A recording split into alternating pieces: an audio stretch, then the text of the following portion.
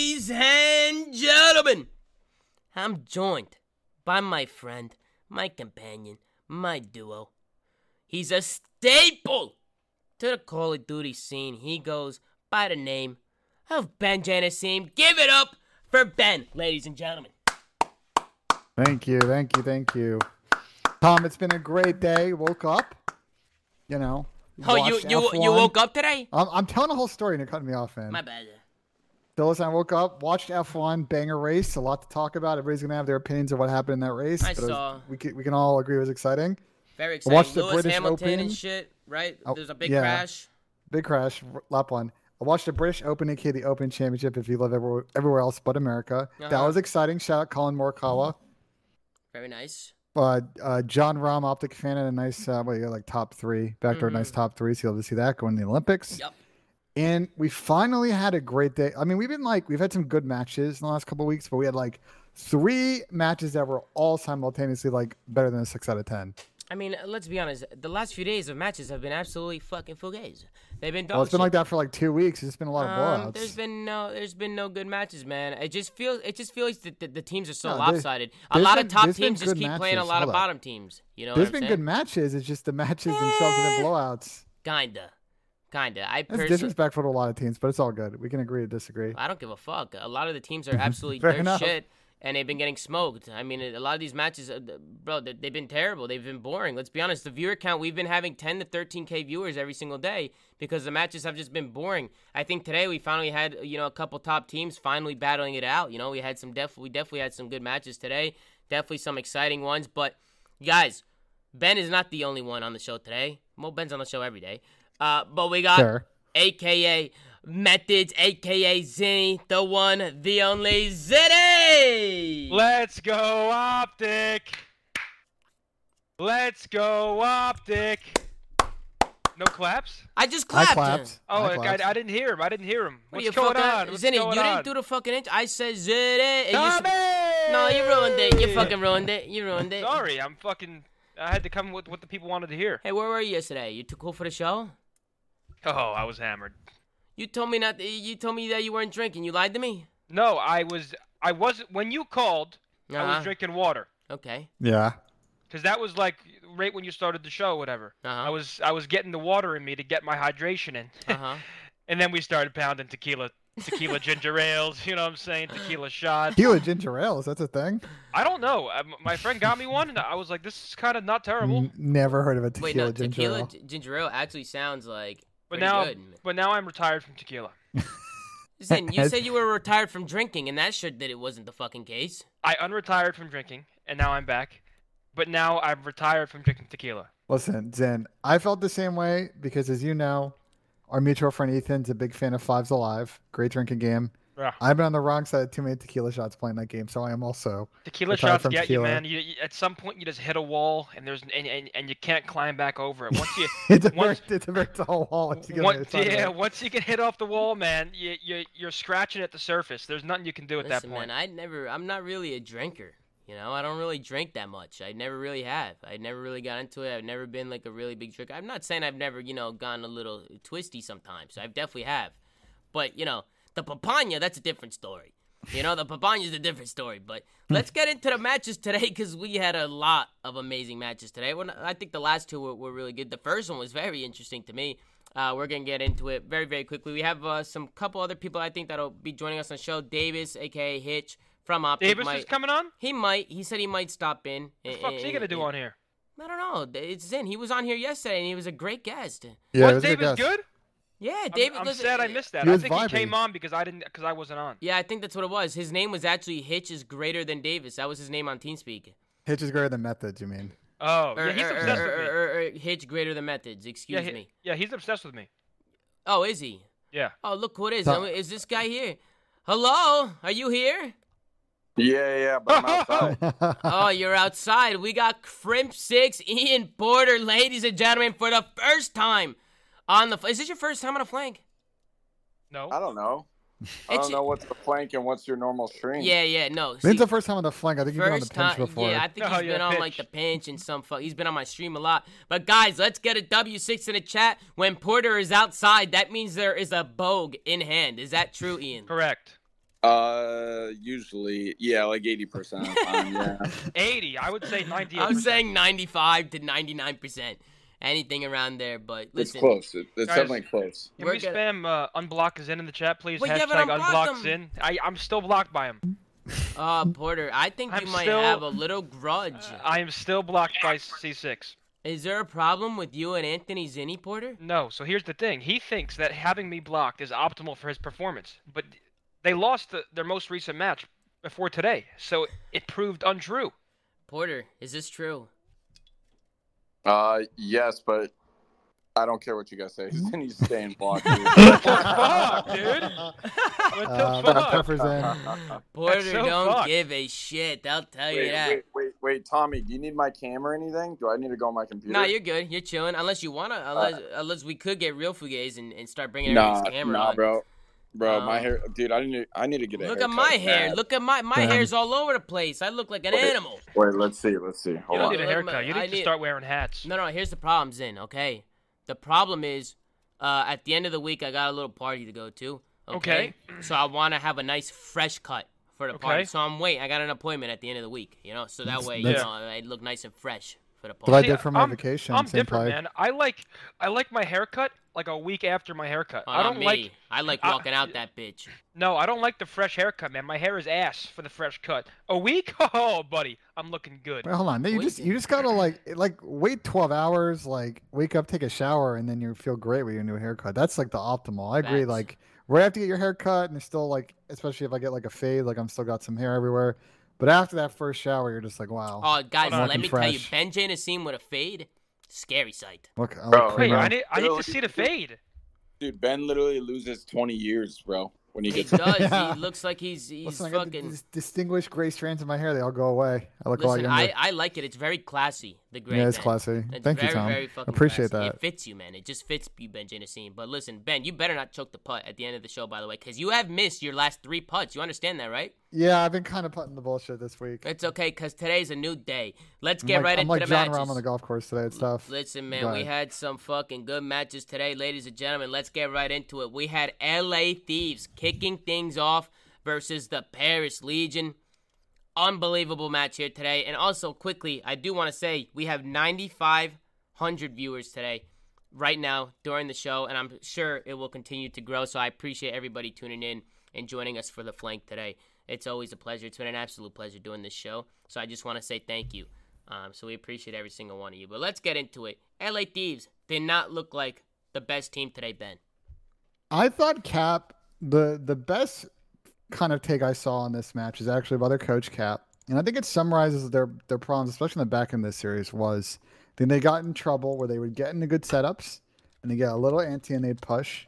They get blooded and they lose the map control. And look, Paris is a team with good slayers, and they're going to capitalize on the mistakes. And I feel like that's where they've got in trouble in this series, on top of the fact that we saw Paris play very well in that second map, S&D. I know it went to round 11, but I was a big fan of how Paris ended up closing out that map. I mean, it's like a good thing and a bad thing for Paris. I mean, they come out, they look good. But, you heard Temp talking about it, after the match in the interview. He's like, we won the match, but there's really not much to get excited for us. We feel like the league has just kind of like, for them, it's kind of over already. You know what I'm saying? Obviously, they can make a run at the major, but some of these extra side matches that they're winning, to them, it's like they still feel like losses, even when they're winning. And that, that was hard to watch. He was talking about mentally how it's been a tough year, and how they've been going through a lot of ups and downs, mostly downs as a team. And, for somebody who's really good friends with a lot of those guys over there, it hurts to see, Ben. Honestly, it hurts. Yeah, I mean, I agree. I don't know, Zin, how you feel about the whole situation. About like Paris in general, or just the teams that aren't going to champs? I mean, it's been a tough year for a lot of people. It's yeah, bro. It's I mean, I've talked about it a lot, right? A lot of people pair their happiness with their team's performance, because this is what we do day in, day out, hours on end. It's like when your team's performing the best, it's the best feeling ever, and it's the best job ever. And then when your team's at the very bottom and you're at rock bottom, it can be one of the worst, because it's just draining. It's like this never-ending cycle of like, will we hit form? Like nothing to play for. It's tough, bro. And so I feel for him. I think they just got to go off the major, right? I at this point, you're playing to just prove that you were a solid team. Like, no matter what, like you're not going to champs. It's over. Go out, go to the major, go out with a bang, and do your best there. But I feel them, bro. I mean, that's it's a tough reality to accept. It's like we're playing right now, and we like the big tournament that every player looks forward to, we can't go to. So it's just like a kick in the balls 2 months before the tournament even happens, or a month and a half, whatever it is. And a kick in the balls does not feel nice. I'll tell you that. So, I feel for those guys, but they did play well today.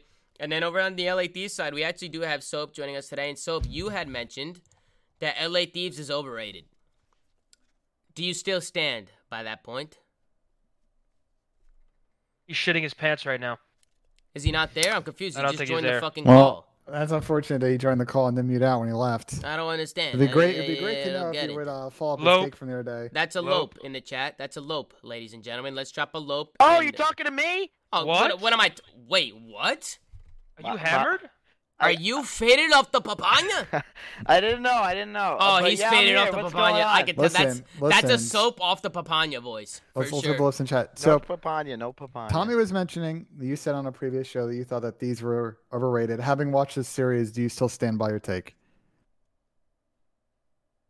Soap, are you is this guy serious? I thought he was talking to you. Oh my fucking god, Soap.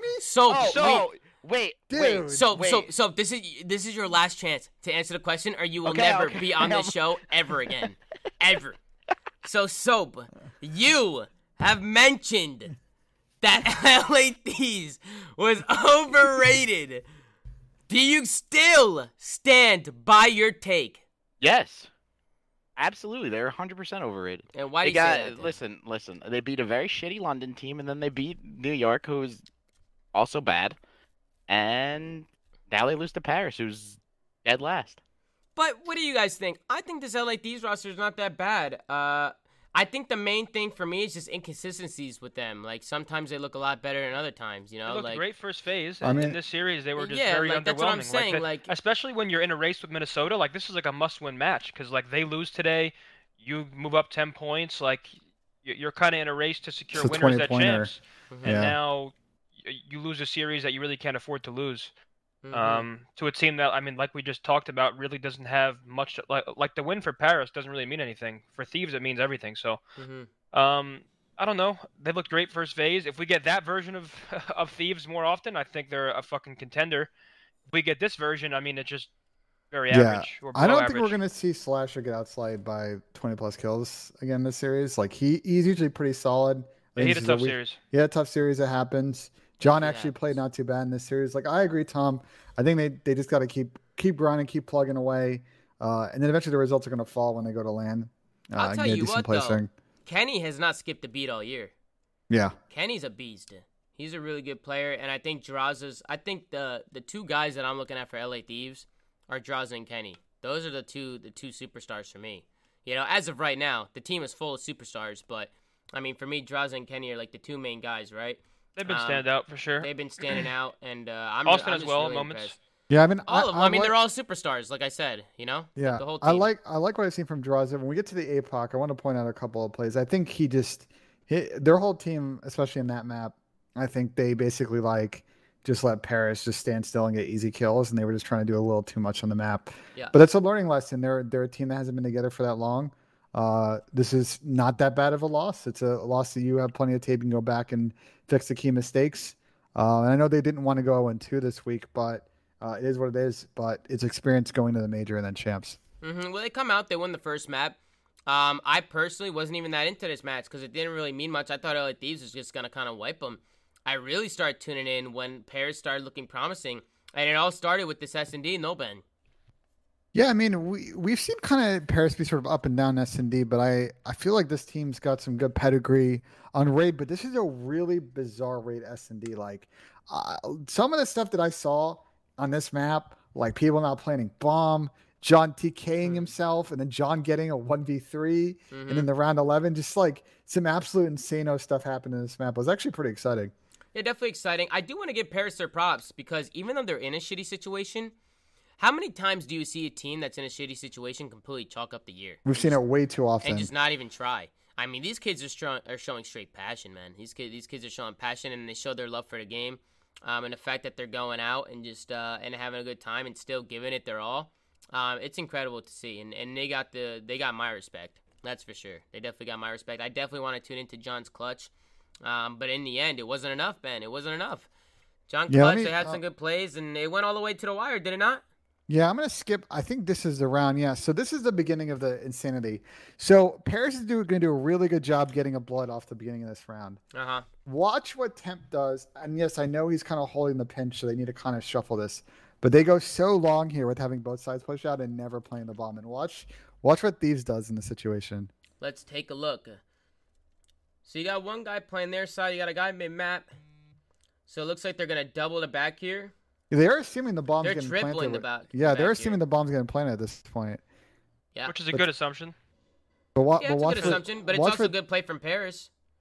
Instead of playing the bomb, they're deciding to use their numbers instead. I disagree. I don't see any positive to not plan right here when you have Laundry pushed out.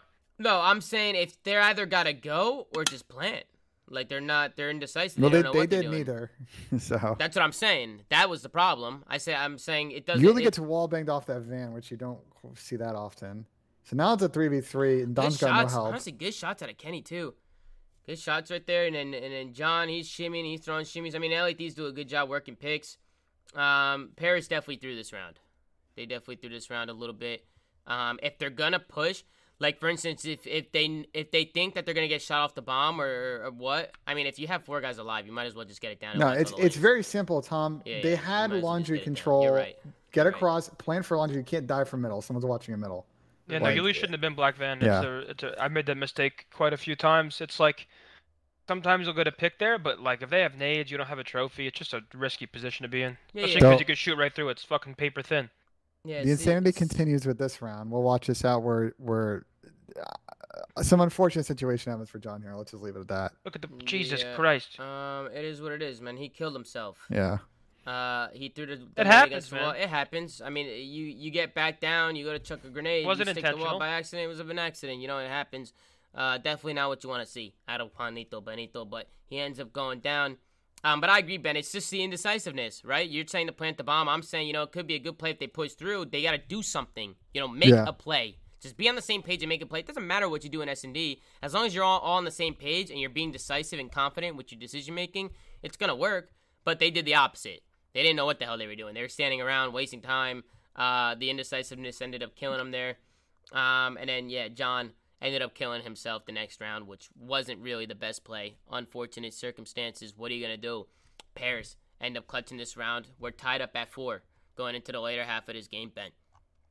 And apparently Arcides just said some shit in the chat because everybody's going wild. He said some stuff, but we'll go ahead and ignore that. He does that. Arcides likes to do that from time to time.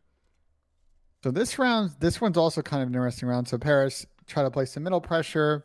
Donnie ends up picking up the bomb. There's nothing really going for Paris because they try to mid play and Thieves are waiting for it. Mm-hmm. And then this next round was wild. So I think that Paris should have pretty much easily closed out this round, but John has an incredible clutch to force us to round 11. Mm-hmm. Well, let's take a look. Definitely down to take a look at John's clutch and see what this guy's capable of. I mean, this is why they picked this guy up. He's a world champion. A lot of people put him up there as like one of the top subs to ever do it. And he has that playmaking ability to do stuff like this. I mean, he's dipping and weaving. He's able to pick up one, play his life. It's a really good play, honestly. He's playing his. Oh my god! He gets lucky as fuck at the end there. Yeah. The stack is unfortunate. Dude, John is turned. Look at him. He's turned. I think Draza kind of made the way this thing whole starts. It's an interesting play from Draza. He thinks that he gets the timing to kind of yeet out a Laundry, cross the planter, and see if he can shoot someone in the back. John's actually on the stairs to sort of help him out, but he ends up not getting that timing. It ends up being a 3v4. But just some great finesse out of John. Oh wait, staying alive. Did Draza just turn too early? He had a free kill, no? I think he just got weird. He got a weird window. Because look where Don is. Yeah, he got shit timing. Wow, crazy. That's tough. It is. Listen, man, 1v3 ace coming out of John this round to send this to a round 11. That's unbelievable stuff out of him. I don't know how he doesn't get traded here. But he ends up dipping out. He was so weak. And Maddie was getting team shot. And then right here, he's sound horn. Look at Maddie's face. Yeah, right there. Oh my God, dude, Matty lost full. Matty definitely lost full. Donnie's smiling. Donnie's like, okay. But listen, Matty regained a nice little round 11 from Paris here, and they're able to go ahead and send this to a 1-1 going into map 3. Well, that's great. You know, it's good to see Paris regaining after that. I think John was definitely playing off his headset, too. If you guys haven't purchased a good headset, go check out the Astro A40s. You know, they're a great headset. You guys should give it a go. Shout out to Astro Gaming. Hashtag it's a good plug. Hashtag ad. Use code ZooMaa. This episode of The Flank is brought to you by Astro Gaming. Well, we haven't gotten paid for that yet. Chill. Yeah. But shout out to Astro, man. I use their headsets. Everybody loves Astro. Brought to you by Pornhub. What the fuck is wrong with you? Pornhub. First of all, my grandparents are watching today. What's going on? Shout out to Nono Tomasi and shout out to Nona Tita. They're watching. I think they're over here today. They're upstairs. They're watching the show. Don't go to that website. So thank you. Shout out to Nona and Nono for watching today. Ignore Zinni. Sorry to Nona for having to hear that shit. Don't go to that site. By the way, this is a great heads-up play from Donnie here. They get in this 3v2. They see the guys are trapped. Great shots from John here too. Great shots here. Look at this. He hits some nice shots. But Don does a great job here, kind of pinning them in. Donnie goes to top bedroom and just sort of keeping them trapped. It takes a while for them to work a pick. Matty's going to get unfortunately picked in window, but they're able to work this 2v2 and get a nice win here. Well, what's my biggest pet peeve in S&D, Ben? What's my biggest pet peeve? What is something I always complain about? I don't know. Why don't you tell the people, Tom? Waiting to the last 15, 20 seconds to hop that bomb. It's full on Stainville. It's full on Stainville, man. There is nothing more I hate than indecisiveness and people not knowing what to do and not getting. Just make a play. Try and get the bomb. Because the minute you try and go with 10 seconds left, they know you're on the bomb. You have no other play. They're just going to shoot you off of it. And that's what happened. Donnie hit. He threw a shimmy on bomb, so nobody was on it. Once 15, 10 seconds hit, I mean, Donnie makes a great heads-up play. He hits the long route. And that's what Donnie does best. You know what I'm saying? He has a good read of the game. So Donnie Temp was able to make the play, hit the route, shoot him off the bomb. Round was over. We go into a raid control. Map number 3. We've been seeing this map a lot, Ben. A lot of people have been playing raid control. Yeah, and this was a surprise result for me, to be honest. Paris has not been a good control team all year. On the flip side, Thieves have been about average. But even then, I would think that Thieves are probably going to win raid pretty comfortably. Instead, they get speedrun 3-0'd by Paris, and all the momentum now swings to their side. I think the first round, Paris did a great job working some kills and working some stacks. I mean, they really put the pressure onto LA Thieves. And that's what stacks do. I mean, when you stack that point, it's moving up so quick, you force the other team to panic. They start panicking, they start jumping at you. There's not much you can do there. Like, no, bro, a 4-stack is crazy fast. Even a 3-stack, a 4-stack's insane though. Like, you're forced to full-on sprint. Isn't it capped in like 6 or 7 seconds in with a 4-stack? 11 seconds, right? 4-stack is 9 or 11, I think. Which is insane, bro. That's fast. But I mean, basically, if you get the 4 detonate, basically one life. Yeah, I mean, yeah. If you get 4 detonates spawn laundry, it's shocked. Like you would have to just throw the greatest Kobe's of all time and eat out a window to get there. And of course, you know, Paris are able to win the offense. You know, they're up 2-0 now, and they're able to close this one out. Gotta give some shout outs to Scraps here because he was absolutely beaming this map. 21-10 right now on your screen. Guy's double positive. He was, especially towards the end half of his game over by the Tiki side. This guy was just staying alive, playing his life, winning kills, just playing his life. Matty's always done a great job playing his life. It's one of the things that he does really, really well. Yep. So he just had a really great map. And, you know, it shows that even the bottom half of teams in the league, right, they have talent. They have talent. A lot of these teams at the bottom, you know, they're at the bottom because of just other stuff. You know, it's mostly like the teamwork, you know, the team chemistry. Sure, it comes to talent sometimes when you get to the best of the best, like the teams at the top. But, you know, a lot of these guys are all professionals, man. At any given time, some of these guys can really pop off and show you what they're capable of, and that's what Scraps did today. I feel like Paris has always had like some good potential. Like I know, like for a while in scrims they were playing really well. They were an underdog for a while, and now it just sucks that unfortunately, there's just not much they can do. Nope, not much they can do, and it's just a great play out of him. And then we go into the Apocalypse Hardpoint. I mean, Paris wiped LA Thieves in the control. Definitely a shocker to all of us. Honestly, I just didn't. This wasn't really close either. No, it was not. I mean, it was just the break from Paris. I mean, they had such a good start to this game, and they do a great job just rotating. They just out-rotate LA Thieves to so many hills, and especially on Apocalypse, a lot of these hills are hard to break. The P2 hill is really hard to break. This P4 hill behind this turtle or what statue, whatever the fuck. Turtle's the real money hill in this game. It's I feel insane. Like that's not it's said so enough. hard to break. This hill is really hard to break. People kind of, and rightfully so, people were chalking P2, and it was definitely a money hill. But I think now with the way the meta has evolved, like, bro, like if you get a nice P4, you're set up for P5. Like I think this is the real money hill now on the map. And it's a good chain as well. From P4 to P5, going to that back cut hill, it's a great chain. You can hold on to the spawns. You can hold off all the initial time, right? You can hold off all the old time. And then you're right here. You hold spawns, and you could just keep flooding the hill over and over again. And you see LA Thieves, I mean, right here, they're trying to flood through the front. They end up breaking on in. They get some kills, and that's very difficult to do. You know, Paris, definitely was outplaying them here. And I think LA Thieves' talent kind of built them out a little bit there. They're able to get on in and maybe make this a little bit... Oh, look who it is. It's Asim. What's going on? Guys, we haven't seen Asim in a very long time here on the flank. Yeah, it's been a minute, I had to go through some stuff, couldn't make the major, and now we're back, we're not really winning, but you know what? I thought I'd make a nice special appearance. I like that, Asim. Polo G said it best. He said, everybody go through something, it's all about persevering. Facts. He was counting me out. I put passion in every lyric. Okay, listen, man. All right. Listen, man. You just gotta stick it out, man. You know I know. Better days ahead, man. Better days ahead. Listen, man. It's not just my company. My face. It is my clothing company, but it's. Yeah. I truly mean it, man. All you got to do is keep your head in the game and remain positive and keep on trucking. Word to Mav. Yeah, better days ahead, man. Listen, we were talking the other day. You guys are in a good spot, top 4. You guys had we're still ups and top downs 4. all We're year. good. Yeah, we're Listen, chilling. man, you go back, you figure out what the fuck's going on. One thing you guys can't deny is the talent you guys have because you were already at the top. You've already taken down top teams. You guys are the only team to beat FaZe twice this year, giving them half of their losses. So you guys know what you're capable of doing. But obviously today is not a New York day. Today is not a New York day. Today is an OpTic day. It's a Paris day, and it's a fucking Dallas day. Yeah. But last thing I want to say about Paris though is I know we've been shouting. You guys were shouting out Scraps a lot. He had a big day today. 3-1 against 100 That's my man Tank. But I think Zap fried this map as well. I think that was a big reason why they won this 4th map too. Hey, Zap's a playmaker, man. This guy can make plays. He's all over the map. He's aggressive. He's not afraid to challenge. I think Zap, a lot of these guys, man, that are at the lower half of the league have talent, man. I'm telling you. It's just a lot of little things that have been holding them back. And it's cool to see guys like Zaptius really pop off against a team like LA Thieves. I mean, he's going against some people who are staples to the scene. You have Slasher, John, Kenny. Absolute staples, Tom. Absolute staples, Zin. So it's cool to see some new guys stepping on up and showing what they're capable of doing, especially because it's coming to the end of the year now. That there's going to be contract negotiations, team changes, roster swaps, and shit like that. People really got to start paying attention what people are capable of. Because, going into next year, we're going to see a lot of roster changes, man. A lot. So I'm really excited to see what all unfolds during the offseason. But huge shout out to Zaptius.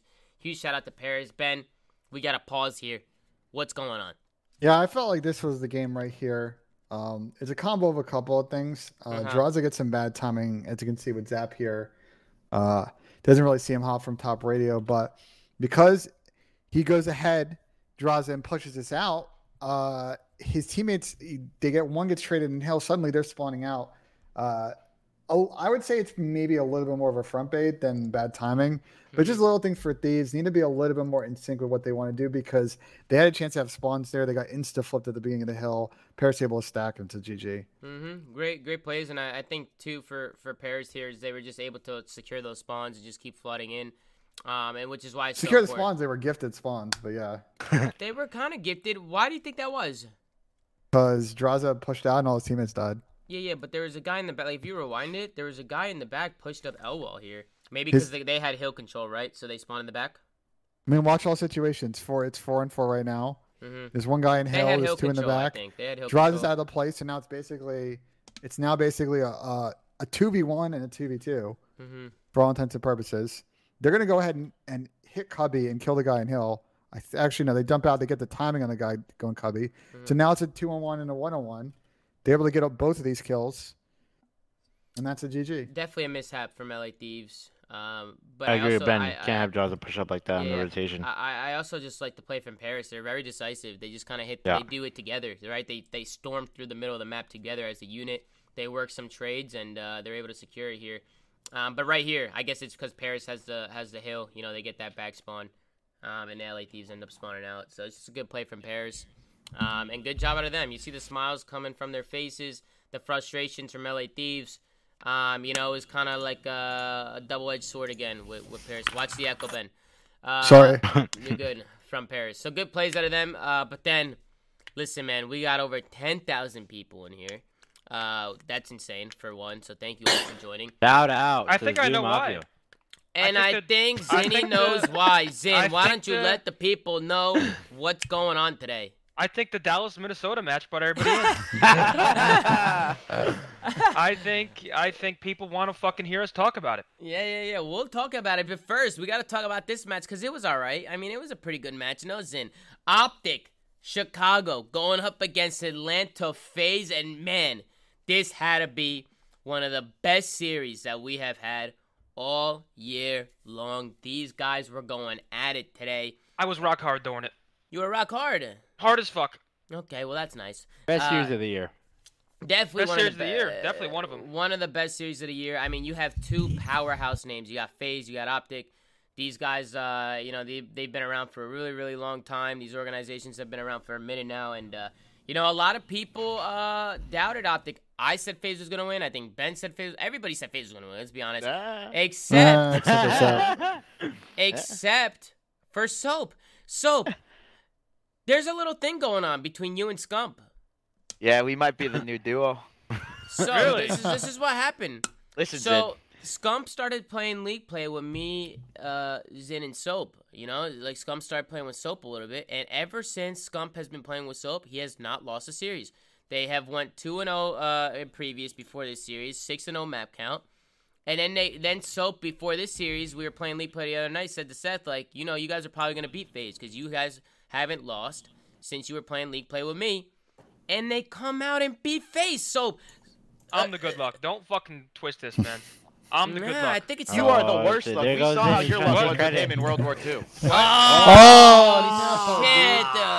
Oh, so we're going to act like I wasn't the best player on NC. Don't make me pipe up, you bald fuck. I know Crim's here. I don't know what his thoughts are on that statement, but it's all good. Oh, shit, I forgot Crim. Listen, I make the people around me better. He's not delusional. I'm mute right now. Crim, what are you, 20 cigarettes in? How you doing over there? He's got his mic muted. He's got his mic muted. Yeah, I think Porter might be waiting for his series. I think he's chilling. He's probably hanging out over there. I don't know what he's doing, but he'll probably join us for his series. But Soap, you and Scump are the duo. But let's get into it, man. I think this is scary, man. I think OpTic with confidence of beating FaZe becomes a lot scarier than they were. OpTic obviously was like obviously good, but all it takes is a match like this, like you beat FaZe. Now they're just thinking, okay, finally we can like now we can beat them. And now I think it gets scary. A huge weight off their shoulders. This is the best for me. I think this is the best we've seen OpTic look all season. I felt like in the respawns, you know, APOC's kind of a tough matchup, so we'll give them that one. But I feel like especially in this Moscow, this is the best. So that's hard point we've seen from OpTic all year. They looked decisive. They pushed as a team. They didn't switch well. They look very decisive. Like even individually, they look very decisive. Well, listen, we gotta talk about this guy right over here, Soap. When I joined the TeamSpeak today before the OpTic match, I tweeted out this picture of Dylan Envoy. And what did I tell you, Soap? You said Envoy's gonna have a day. I said I have a weird feeling. I woke up today and I said I don't know what it is, but I feel like Envoy is about to have a day. I said it to Soap before the series started, and he can confirm. I even have the picture tweeted to prove it. You've been on fire this weekend. I have been on fire with the calls, and I don't know what it is. It's not like I'm smart or anything. They're just lucky. They're just it's just me waking up having feelings, and I don't know what it is. I don't know. I woke up and I said, dude, for some reason Envoy's gonna have a day, win or lose. I wasn't sure if they're gonna win, but Envoy was gonna fry, and he fucking fried. This guy was having the day of his life. It was just it's just like the playmaking ability, his understanding of like when to stay alive, you know, when to play his life, when to hit those routes, when to hit those flanks and pinches. I'm a big fan of the flanks, you know, hence the name, the flank. Okay, so when I watch this kid hitting routes that, you know, I used to hit, you're just trying to change up. He's just very unorthodox, and he does things. I mean, on standoff S&D, he was in a fucking phase of spawn in 10 seconds. On the first defensive round, which is awesome to watch. I love that shit. And somebody say you're horny for Envoy. I'm just a fan, man. I like the way he plays. He's a good kid. He gets a lot of shit from people, and I don't think people fully understand the role he has to play on the team. I think it's a little bit unfair. Who gives him shit? Hold on. Who gives him shit? No, people the give fans shit. all the They time. give him shit. All he does is flank. All he does is he gets that gimmick, hold on. The fans give the whole team shit depending on the day. One day Formal sucks. The next day it's he's been the flavor du jour you just made his points in. Flavor du jour. You teach me something new every. You keep me young, man. Flavor of the day. You keep me young, man. I mean, I think they all get hate when they lose, and when they win, I think they all get praise. But I don't know, dude. Oddly, I feel like this was good for both teams. Obviously, great for OpTic. I think that this just like pisses FaZe off. Like, they got some little angry man over there, dude. A BZ and Sip. Dude, those guys get mad, and I can assure you, them hopping on Twitter after that loss and fucking just seeing everybody talk about. Everybody treated it like it was COD champs. Like it was that big of a match. Everybody's tweeting about it. People are fucking going nuts, and it was a really good match. It deserved all the praise it got. Great match. I think good for both teams. I think it just lights a fire for FaZe to be better than they already are, and then OpTic now just knows that they can do it. Well, listen, man, I definitely want to tune into the OpTic Chicago listening because these guys sounded great today. One thing that Envoy said in the post-game interview was, they felt like they were a little frantic at times in their comms. That's something they've been working on is, I said that during the watch party. I was like, I feel like they're having a conversation with each other. I don't know who was in here during the watch party, but that was one of the main things I said is their comms sound great because they're just talking with each other. They're very calm. They're not frantic. They're not panicking. So let's tune in and let's listen to how they sound in case any of you guys missed it. He's left side. Spawning trees, spawning trees. Yeah, I'm hitting out the mid. Yo, what? I'm going right. They're mid already. Abe weak, they're mid. He's going to Eskies. He's going to Eskies. You guys should wrap Eskies, maybe?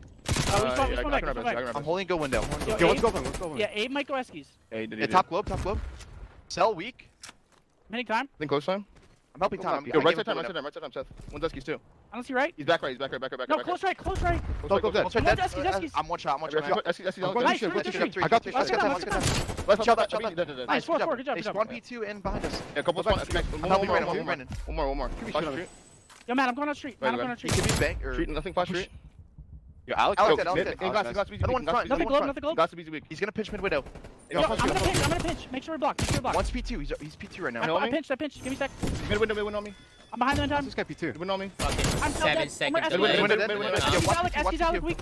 You went up Eskies. Once you be globe. I'm missing one. I heard him. Back front. Alex here. Yeah, Alex was Eskies. I have help. Help. So, once you absolute globe. And glass. Absolute globe laying down. Grab tunnel song. Left side.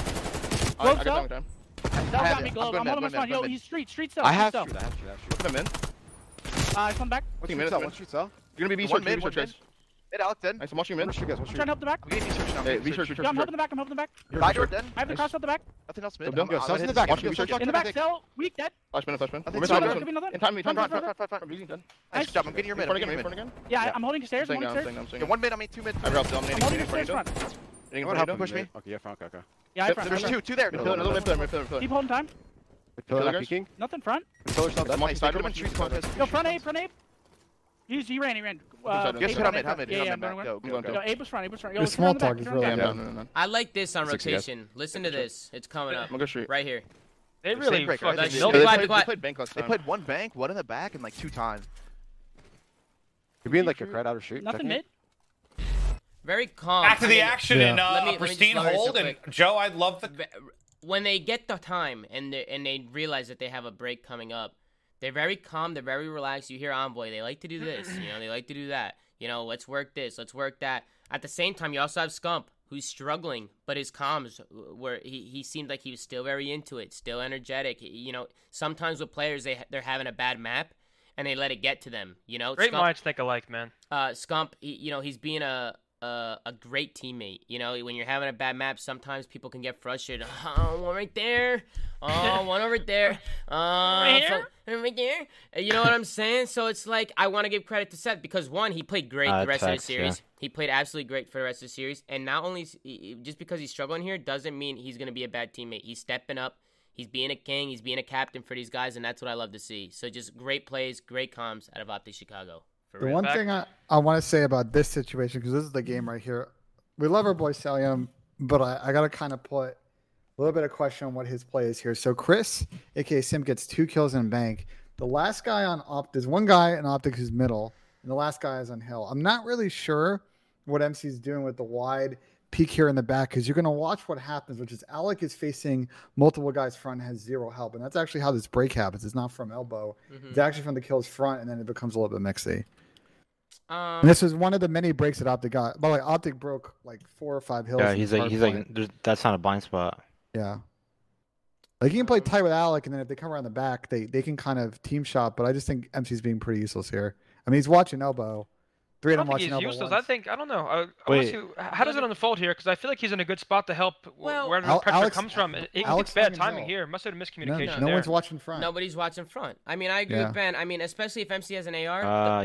The hardest thing to do is come through front when everybody's on the head. Bro, RCD has an AR and Sellium has an AR. They should both be head glitching. One should be low on hill. One should be on the thing. OpTic can't do anything coming around this corner. They're gonna get mowed down.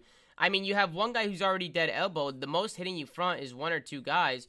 You know, you just need to play. You just need to hold your angles there. They played a little scared, maybe. You know, they were kind of holding their lanes, and just playing like off angles when they should have been just straight up challenging. You know, they have the gunny. You know, they should definitely just hold front and not let them come through. I mean, he literally waltz up front and just shoots a BZ in the back. Yeah, look. If you guys look at the screen right now, Alec is lying prone to hill. He's got no eyes. Abizi could out front, but he's engaging the guy elbow. Sim's out of the play, so that kind of really falls on both Abizi and Cell here to. No, but Alex should be getting info though.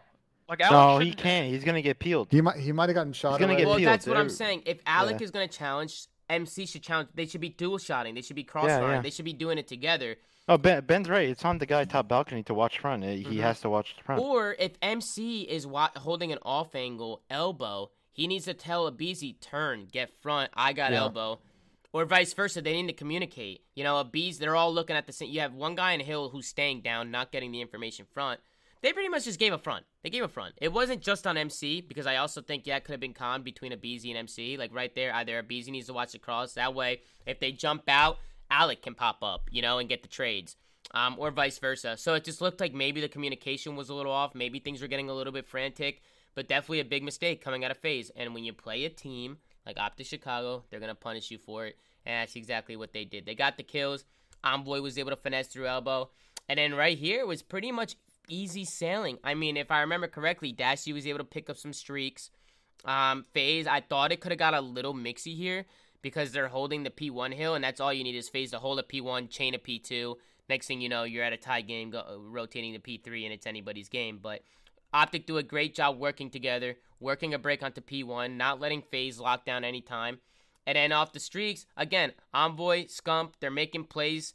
Everybody gets a kill. Scump form on Envoy get kills. Dash uses her streak to back him up. And even here, Envoy, he picks up the front cut, pops a 2-piece on hill. This guy went 29 and 14 to kick things off. On a Moscow hardpoint with a sub. With a very sub. Hard. Moscow hardpoint, AK-74U in hand. And Envoy showed what he's capable of doing. And this is the type of play you want to see from these guys. So I think right off the rip, OpTic looked incredible. But then things got interesting. Because we go into a Miami S&D. This is an interesting pick, Tom. Sorry to cut you off there. I was very... So I think this had... If someone correct me if I'm wrong, I think this map had made it in a couple of the series. Was map 5.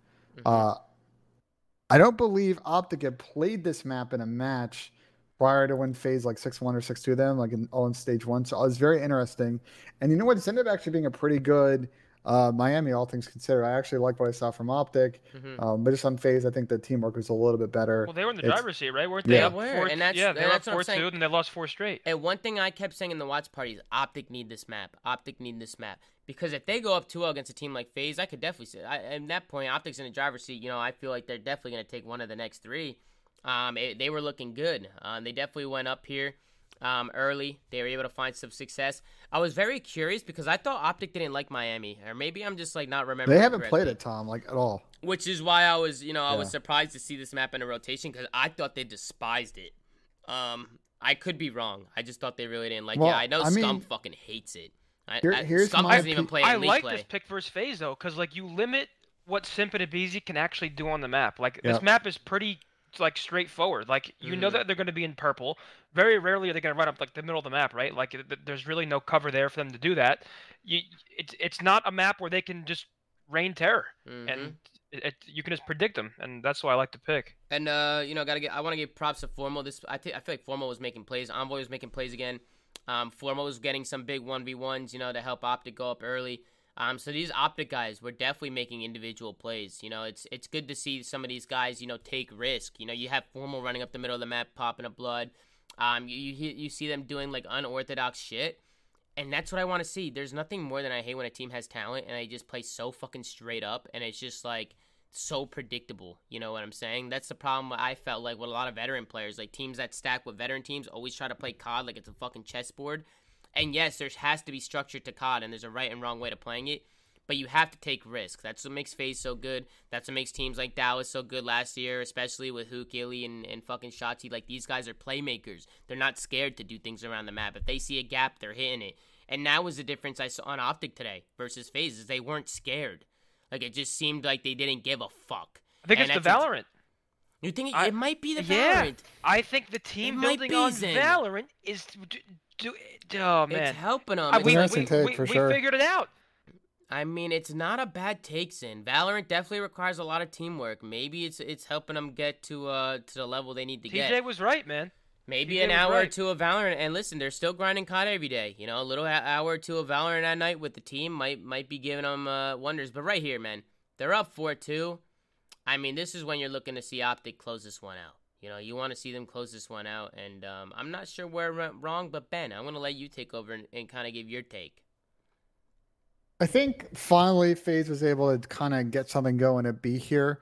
There was a huge kill from a B. He gets insta-traded, but I felt like FaZe started to play their B situationals a lot better. They were going A a lot on offense to kind of start this map, and they were actually getting some decent setups, and then the guy who was most important to the setup kept dying in all of their setups, which didn't really help on offense.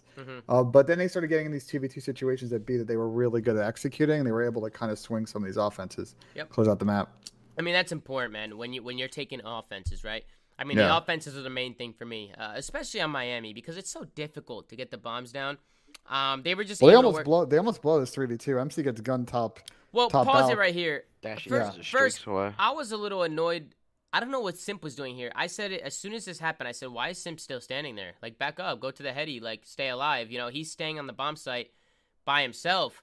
Dashy also has an amazing pick onto MC. I mean, I'm surprised MC just... All MC has to do here is lay down. He could toss his controller off his desk and just chill. There's some shimmies. No, he's got to do nothing. He's got the full cross. All he's got to do is be annoying. Well, no, he should get info. I mean, he should shimmy. I mean, but he just straight up... They don't really need info, though. They're in the primo setup. He's watching the cross. But I think this was more, too, Dashy with amazing shots. I mean, Dashy, again, it's the individual talent from OpTic. They're able to make plays like this. Dashy hits incredible shots. I mean, all you see... Yeah, he hit a beamer for sure. You see the tippity top of MC's head. And Dashy was able to peel him. And then right here, I'm wondering what Simp's doing. I'm like, before he even died, I was like, I don't know if he should be there. Like, he should probably back up. He goes down. Right here, I think Formal might have messed up a little bit here. He kind of just lost the fight, honestly. He kind of just lost the fight. I don't know if it was we've seen a lot of teams... I hate when players do that. Like, I hate it, too, because we've seen a lot I'd rather him to stay... right there, I think he should be right next to Brandon on the bomb. Like, that's the best bet to win the round. Yeah. You have 12 seconds. You need to be near him, and at that point, it's a guessing game. But for the most part, bro, you know he's going to be in that garage. They had no idea where he was, but they should have done the setup that New York has, which is you basically body stack this bomb, force Alec to chow wherever he is on the map, because you got to play this 50-50. There's like 20 seconds left. When they kill Simp, they got to find him and get info and defuse, or they just got to hop on it and just play the numbers. Well, the main thing for me was I just think Formal thought that he was going to be on the main heady. Everybody goes to that main head goes to try and clutch. So I think Formal was probably waiting. Even more reason, though, to be like near that bomb. Well, no, because if the guy in the heady pops up to go kill the guy in the bomb and Formal challenges close and just beams him off the heady real quick, you're good to go. I mean, usually... It's a hard heady to beam someone off of. Yeah, it's already a tough situation. Listen, it's a tough situation to be in. There's different ways to play it. Formal ends up getting picked out. Alec makes it a 1v1, hits a really tight shimmy, sees that he's not on the bomb, and he plays the time. So just a great play out of him. So shout out to Alec for the clutch, because they really needed that one. That was a really big clutch for them. FaZe almost tossed it. But luckily, Alec, the father of the team. Yeah, I wasn't sure what MC was doing there, was able to some good rotations from FaZe here. Abizi's going to get a pick, and then he's going to die. But actually, no, Alec's going to get this pick, and Abizi's going to kind of lay pro and die. But some good plays from Alec and Simp here to go ahead and bring it to 4-4. I mean, this is all Alec. I mean, again, he's able to clutch up the 1v2. He wins. He makes the play to get the blood, to get the bomb down. Wins another big one. I mean, Alec was just finding blood after blood. I mean, this guy was making absolute plays, and that's what Alec's all about. And then right here, a lot of people. Wait, go back. Is Asim? Yeah, here? I don't know what that play was at Alec though. Asim. Formal burgered his movement. Yeah, let's see. Let's watch it. I don't think Formal could have got that bomb down. Okay, he could have. Yeah, let's see it. All right, let's see. Let's see. Pause it as soon as you kill him. Pause it. There's 8 seconds. He still needs to get the bomb. Watch when he grabs the bomb. Yeah, watch when he grabs the bomm. Watch. There's 7 now. Yeah, no, he can get that bomb down. He jumps look, and he just bumped into crouches. the table, then he crouched to the left of the bomb. He trolled. You're right. He definitely trolled. He fucked up. Why wasn't that table loaded in when he was on the other side of it? He fucked up a little bit. Great question. He could have gone. Did you not see that? What?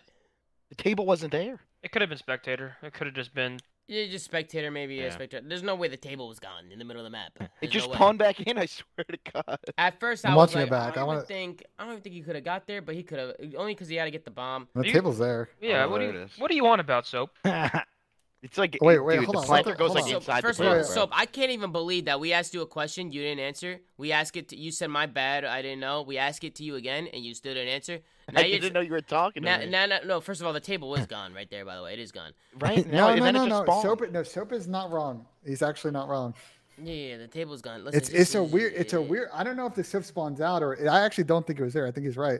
Look, it's there. It's hidden behind the planner. There. It's hidden behind the planner. It's just really weird. It looks so weird. It's a little fugazi. Because of the white on the bomb, I think. Yeah, the white on the bomb. It's just a little bit of a spectator glitch. Yeah, it's a spectator glitch. But yeah, he doesn't slide there. He just crouches. Formal fucked up the movement a little bit, but good plays. Good plays out of FaZe to clutch this one up. Again, I think it was just Alec opening it up. I mean, this guy's just making plays left and right. And then FaZe again, they're able to work this bomb site, able to work some trades. Celium gets a little bit out here with this alley pick, but FaZe is able to clutch this 3v4. They get in that primo post line B setup.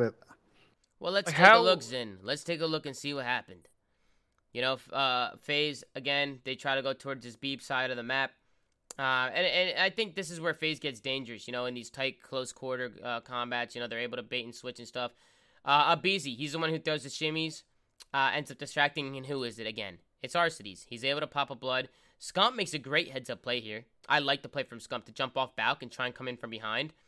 He's able to take down one, but he ends up getting traded out quickly from behind by BZ. Makes it a 2v2 situation, bomb down, and the Tiny Terrors are able to clutch it up then. And, it's very difficult when you get the Tiny Terrors alive throwing shimmies like this to take these guys down. And again, this is that situation where when this bomb is down, I mean, it is so difficult to fucking get him out of here. Which is why. It with subs, too. Yeah, they clutch it with subs, and BZ hits some good snaps. And, again, FaZe. They're able to close out this map. They go onto the defensive side, and they do what they do. It's comfortable. Abizi's able to find a blood, I believe. I think somebody tries to work up mid-map. Abizi finds a kill, stays alive, and then it all just falls apart. And then we get into a control, Ben, if you want to fast forward it. I don't think we need it. This round was pretty basic. Yeah, I think Sim kills Dashi on the Balk, but yeah, they get the bomb down B, and then from there to wrap. We go into actually that was a pretty interesting control. Well, I mean, Ben, you had said to me going into the control. Control was crazy. You said, FaZe, they it's like 116 of the last 17 controls or something like that. they've lost one control in the last 16 or 17. Disgusting like that. My God. They were absolutely fine in control. I mean, control is just like their go-to game mode. It's the swing mode, and FaZe haven't lost it. And I think right here is when OpTic really showed what they're capable of. I mean, they're going up against a team like FaZe who's lost one control of the last 16 or 17. And they play well. It was nothing but defense wins, right? Until the overtime. Until we got into that 2-2 overtime, I think OpTic went back onto that offensive side. Yep. And they were able to work some kills and work a stack. But for the most part, it was pretty good holds from both teams when it came to the defense. No, Ben. Yeah, I think there were a lot of really good individual plays by both teams. I think both teams would probably feel like they tossed both these.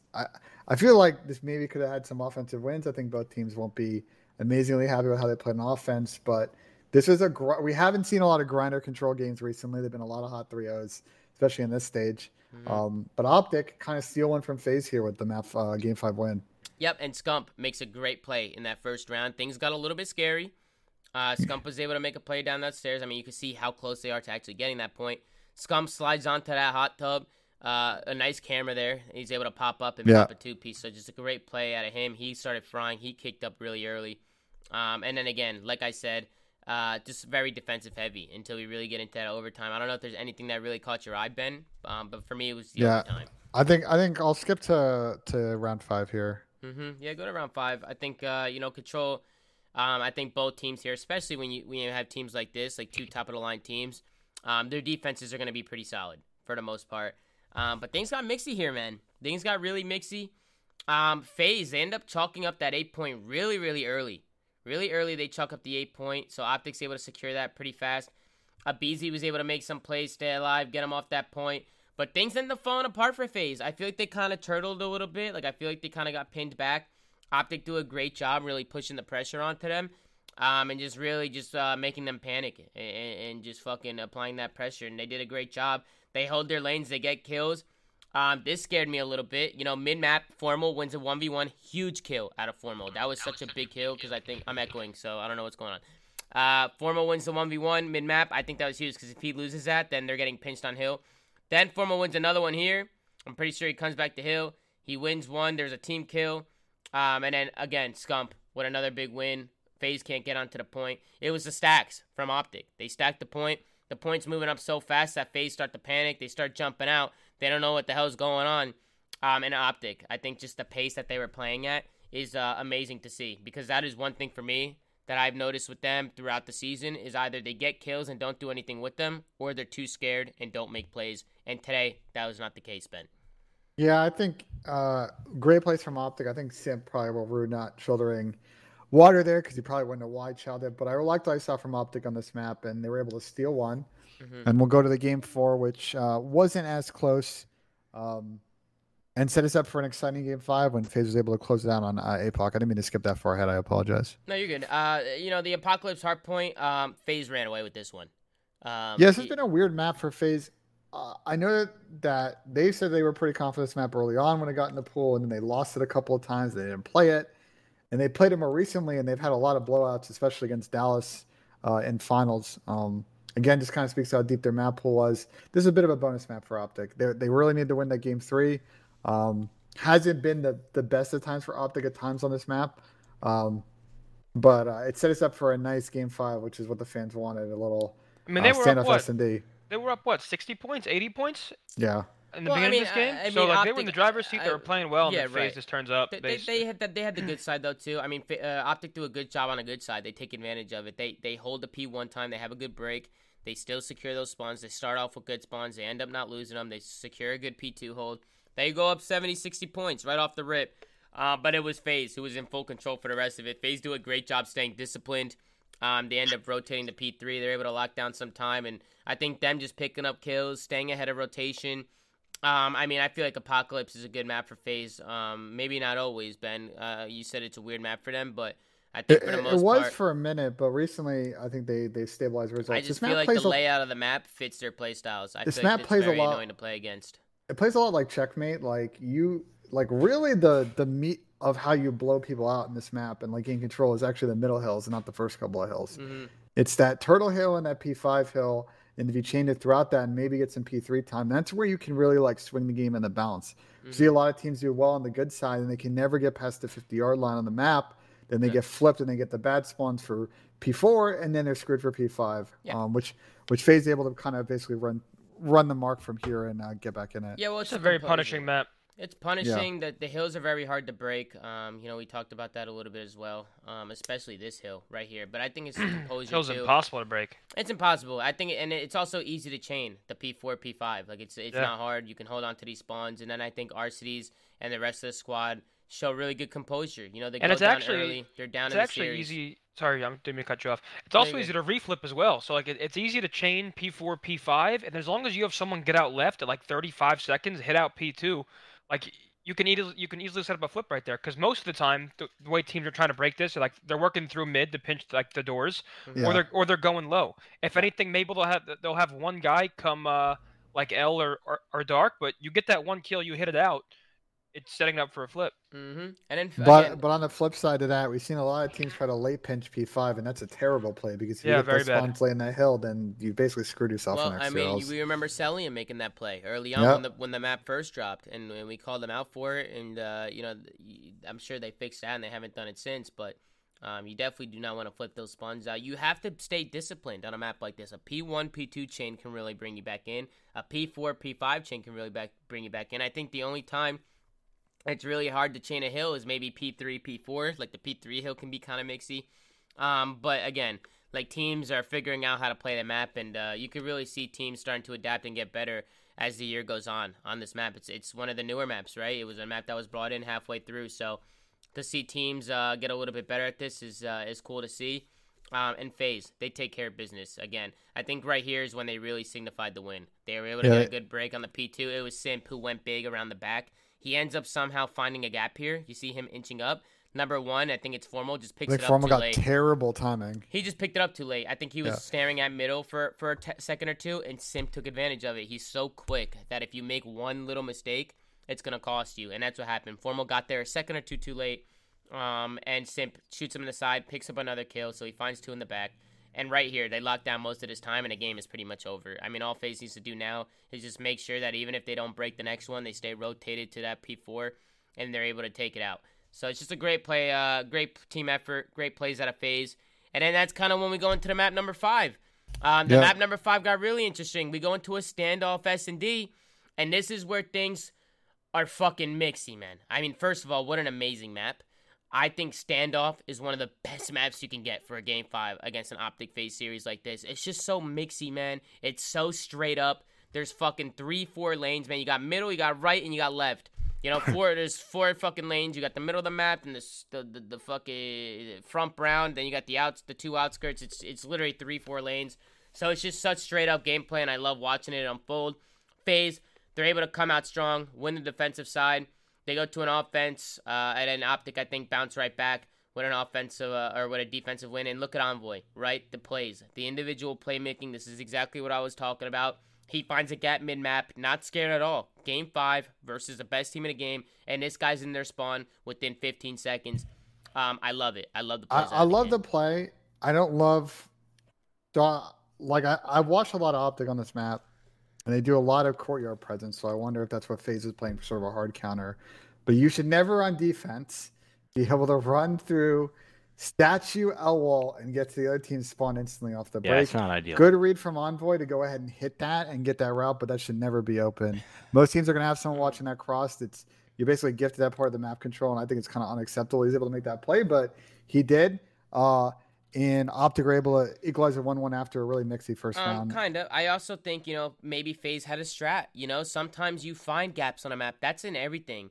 There's always going to be a map where a team's doing a certain setup or they're doing a certain push and they're sending, a lot of guys. It's all blind counters. It's all a head game. I get that, but Asim, you agree with me. You should never be able to do that. Yeah, I mean, with stand-up being such a small map and how straight up it is, like, you can't run down mid-L and be able to pinch. But then there's also the other side of it, where FaZe is probably thinking, there's no way this kid hits on the map. That's what they're probably thinking. So let's stack Brown. Let's stack back alley. Like, that's what makes Envoy's play so good. It was something that I used to do. Oh, ZooMaa got lucky. He just ran. He didn't get lucky. I threw shimmies. I read the play. I figured out where they were, and they gave up something, and you hit the gap. It's just a good heads-up play. There were times we saw that in VOD. Like, I'm going to pause here for a sec, but Tom, do you remember, like, there's a series against LG. We went to, like, a Valk S&D.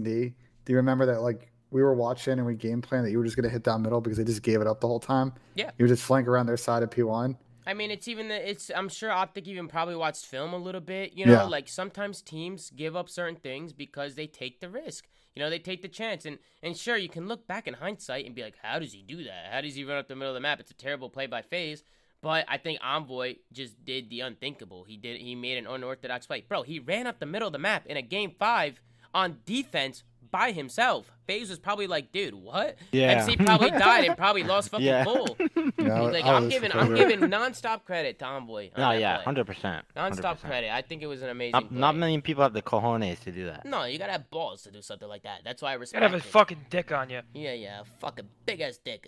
So good plays out of him. And I'm sure FaZe is going to watch that back, and now they're going to be like, okay, sometimes teams might be able to do this, so we have to be aware of this. MC now next time could be like, listen, mid-map is open, so give it a peek. Shoulder A, if nobody's there, you might want to check your back after 5 seconds, because somebody could be doing that. And even if MC does check his back, he could get caught off guard and lose the gunfight, right? Envoy can win the gunfight. So it's just like not being afraid or not being scared to make plays was just the thing I love the most about OpTic, especially in this last map. But this one goes all the way down to the wire. Yeah, it goes to round 11. It goes to around 11, and I think OpTic's trolled a little bit. I think they trolled. They did, big time. I think both teams kind of low-key trolled. I think OpTic went for a heat check. I think OpTic definitely trolled to get it to round 11. I think then FaZe trolled in the round 11. I don't think either team's going to be super happy about how this map played out. I got a little aggravated. I got a little pissed off because, again, OpTic, they do the hard part. They have Envoy, who's on a 5 streak. I think he ends up going on a 5 streak. They take a few rounds here. Envoy makes plays, and he's on streaks, and we'll get to it. He's on streaks, and he's the first one in, going crazy. He's going rogue. Bro, when the kid's close to streaks, he should not be the first one in. You should be setting up for him. Especially. Laying out the meat shields. Especially on standoff, because streaks are guaranteeing you rounds on this map. It's guaranteeing you rounds. Bro, the bomb sites are wide open. They're in the middle of the fucking map. Streaks are guaranteeing you rounds. If OpTic are able to just get some streaks, even if they lose a round, just get Envoy to streaks, you're good. You're gonna win the map. And they don't do that. Envoy, they hit back alley, and Envoy's the first one in, and he goes rogue, and he gets taken down. And I'm like, dude, come on. They're up 4-2. Envoy's 9-2. He's on a 5 streak. A couple more kills. He's got a streak in his hand. And look, they're all hitting back alley, yet Envoy's the one going first. And then I'm like, dude, no fucking shot, man. They're also giving Abizi confidence because Abizi, he was 0-6. So they're getting a couple kills to him. They're giving a couple kills to him. He's getting his rhythm going a little bit. So I start saying, oh, dude, what the fuck? What the fuck are they doing? Yeah. Now FaZe has momentum. You get Envoy off streaks. Abizi starts getting a couple kills. They bang out A. They hit that aggression. Here's my thought, Tom, is I was a little like, FaZe's success on this map has been when they hit A, and then off the break on first few offenses, they tried to hit B, and it did not work out. And they started getting back in this, because guess what? They started hitting A. They took advantage of the corner that Scump will play in that square, and they were getting pretty easy bloods to get that bomb down. I think that was a big swing on this map, but I agree with the Envoy situation. Like, they'd set him up. I think streaks are really good on this map. And listen, OpTic won the series, and they outplayed them, but man, come on. Like, little things like that, you can't brain fart like that against a team like FaZe. Like, bro, it's common sense. The kid's close to streaks. What about that defensive round? Remember, Tom, where they just left Scump out to dry on A? Well, yeah, that's the next one. I mean, we haven't even gotten there yet. And then there's a play where, we'll get to it. Before that, Ben. Yeah, we'll get to it. Ben, it was the round before. Yeah, we just passed it. We passed it. Go back. So it's this round. FaZe end up banging at A. And look, OpTic, they kind of blind counter a little bit. They made the read. They made the read. They understand people are here. Look, they're all stacked. You have 2 guys in the site. You have number 1. I mean, first of all, back up a little bit. Number 1, I mean, they're throwing shimmy square. Like, Scump throws a shimmy. There's no way in hell. They're literally shooting. There's no way in hell they don't see them coming A. Number 1 should just be following them up A. They should be stacking A. They should be flooding on in and just holding their ground. Instead, they back up. Scump is left in the site. He goes down. They single him out. Now Envoy tries to push on in. He goes down. Formal goes mid-map. He goes down. They all separate. They make the blind counter. They make the good heads-up play, calling out what they think FaZe is going to do. But they throw it away because there was no teamwork. They get called out. Matt either needs to flood a night with them or needs to get behind that black truck mid-map and try getting some shots down on the cross. Right. Yeah. He's not going to do anything. Which is why you could say FaZe trolled a little bit, but I think OpTic was really trolling. You can't get them tank control like that easily. You got to kind of back them down and make them play the round out, and not let them slide across and just it's so hard to finesse and square like that. And then right here, a lot of people, I like that play from Envoy. He gets a mid-map, he gets a blood, and even though he gets traded, some people will be like, oh, we got traded. They're on the offensive round, man. They got to get the bomb down. Envoy going up the middle of the map, finding a blood like that and getting traded out, opens up gaps on the map. You're taking out a player, even though you go down. It allows you to open up gaps and make that help your team, try and get the bomb down and try and figure out ways to make plays on the map. It's a good play. I would take Envoy hitting the map, getting a kill, and getting traded out on offense every day of the week. So, some people will be like, oh, but he got traded out. Kind of, I don't know if it was worth it. Great play. Offense, make a play, get a blood. Even if you get taken out, it's a fantastic play. I'm going to let Zing go because I think Zing's about to make the point I was going to make here. And now here comes Dashy, who basically wins OpTic the series with this round. They're down a man 2v3. Incredible shots on cell. Mm-hmm. And if he doesn't get that kill, this round's over. Yep. And then FaZe ends up winning the next round. I mean, obviously things can change, right? Like, if OpTic go down 5-4, maybe they play it differently. Who knows? Either way, Brandon pretty much takes over this round, and I would say is the reason OpTic win the map. Yep, it's a great play. And then on the other side, again, we were just gassing up OpTic and saying OpTic trolling. I think that might have been a little bit of a troll from Cell. You have numbers. It's a 3v2 situation. MC needs to stay alive. Throw some shoulders. Like, you don't need to do anything by yourself. It's a mixture of both. It's a mixture of both. Yeah, great shots. Again, it's not the same every day thing. do people chow that. It's like, the same thing. But the thing is and he got melted quick, man. Like, honestly, I feel like his head came off of it. Yeah, but it's headshot. There was definitely a headshot multiplier. Yeah, I mean, it's a little bit of both. I mean, you got to give credit to Dashy for hitting the beams and hitting the headshot. Oh, this was the round. It was the same thing with Miami. When Dashy fucking peeled Cell out of that top balk area. It's good shots out of him, but OpTic are down a man and they're going to try and make plays. If they just buddy up together or just throw some shoulders and get the information, they'll probably close out the round, but Brucey makes a big play. And that's what Dashy can do. And everybody else in this Tom, this is the round where they left some out to dry in the corner, bro. This was the biggest troll. So right here, they have the blind counter. They stack A. They see him all coming. Look, they leave him. They left the king. Guys, they left the dry. king. Where's the rest of my team, brother? They left the fucking king. And I'm sitting in the watch, but I said, they left him. They left the king. I would never. I would be right next to him. I'd be in his pocket. And me and my duo would be in that cube. Soap, in league play, you never leave the king. Oh, I would never leave the king. How could you? They left the king. We would have got all 4 kills. The game would have been over. And then at that point, Scump goes down. They're on the defensive side. FaZe gets the blood. They get 8 control. Now OpTic, they're scrambling. Formal single pushes mid-map. He's done. But that play for the second offense in a row did not work out. Now we're going to a round 11. I personally think it shouldn't even have gone here. But here we are. The one and only, the infamous OpTic versus FaZe, round 11. OpTic find themselves on the defensive end. Envoy doesn't even know what to do with himself. He's so twisted. He's been flying all series long. He's all over the place. Can I open this? I was a little confused at the FaZe play call here. They've been really good at round 11s in the past because they don't get stuck in that stupid thing where it's like, oh, round 11, let's slow it down. Like, they have had a lot of success in getting this round 11 by putting that immediate pressure on A. And I would have liked to have seen them go back to it because I think they would have won this round with the way this is set up. 2 guys tractor, all 4 of them hitting A. They probably win the numbers. That wall bangable wall that separates between the P5 side or pallets and the tractor. I just felt like instead FaZe kind of played this super slow. They sort of let OpTic settle into the map. OpTic was able to get the bloods and I personally like the OpTic has the advantage. They're on the defensive side.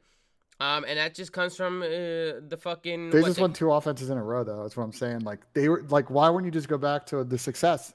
You walked into 2 blind counters and you won those rounds. You should just hit A again. Yeah. You've got that confidence. I mean, you don't fix what's broken. I mean, you say it all the time. Yeah. Maybe they overthought it. Maybe they thought there was going to be a serious blind counter or OpTic was going to do something unorthodox. Those are wise words. But credit from OpTic here, wise Tom. Words, They were very patient. They have a great setup here. In terms of putting the pressure on the B side, if FaZe is going to kind of play it that way, and they're patient enough to let the bloods come in them and close this out. Let it play, Ben. Let's watch it through. You keep pausing the fucking thing. They end up playing a little bit slow. They play a spread. I personally think Formal, or was it Dashy? Who was on this A site? It was Formal. Could have probably cleaned up this kill here. He missed a little bit of shots. It happens. But I thought he could have had a blood there. He ends up trying to stay alive. He throws the trophy down. Plays his life really well. But I think it was just the play-making ability. OpTic, they weren't scared. I mean, it's 5-5, and look, you have Envoy making a play through the middle of the map. He says, screw it. I'm going to run to the middle of the map. I'm not going to let him plant the bomb. And then off of Envoy's play, they're able to just play around it. They let Envoy make the initial play. Simp with some shots there. Maybe Simp could have been able to do a little bit more there. I don't think they knew he was there. Probably could have got a kill, maybe played his life a little bit. But he ends up not finishing. I got scared here. I got scared in this 2v1. Me too, because they were separated. Because now, if Abizi pushes him out, right, obviously he gets weak. But if he's able to kill Seth, he knows Matt's behind him. That could have got sketchy. But yeah, celebrations are in. And it's good. You see the fucking Scump getting hyped. You see Troy tiptoeing in. Troy Pop's daddy. He fucking Pop's daddy. Troy Pop's daddy. You know, and it's also cool to see the FaZe guys smiling a little bit. You know, they're like, okay, all right. You know, these OpTic guys, they came out to play today. We got to turn up. Next time these guys face off, it's going to be a fucking battle. A fucking war zone, guys.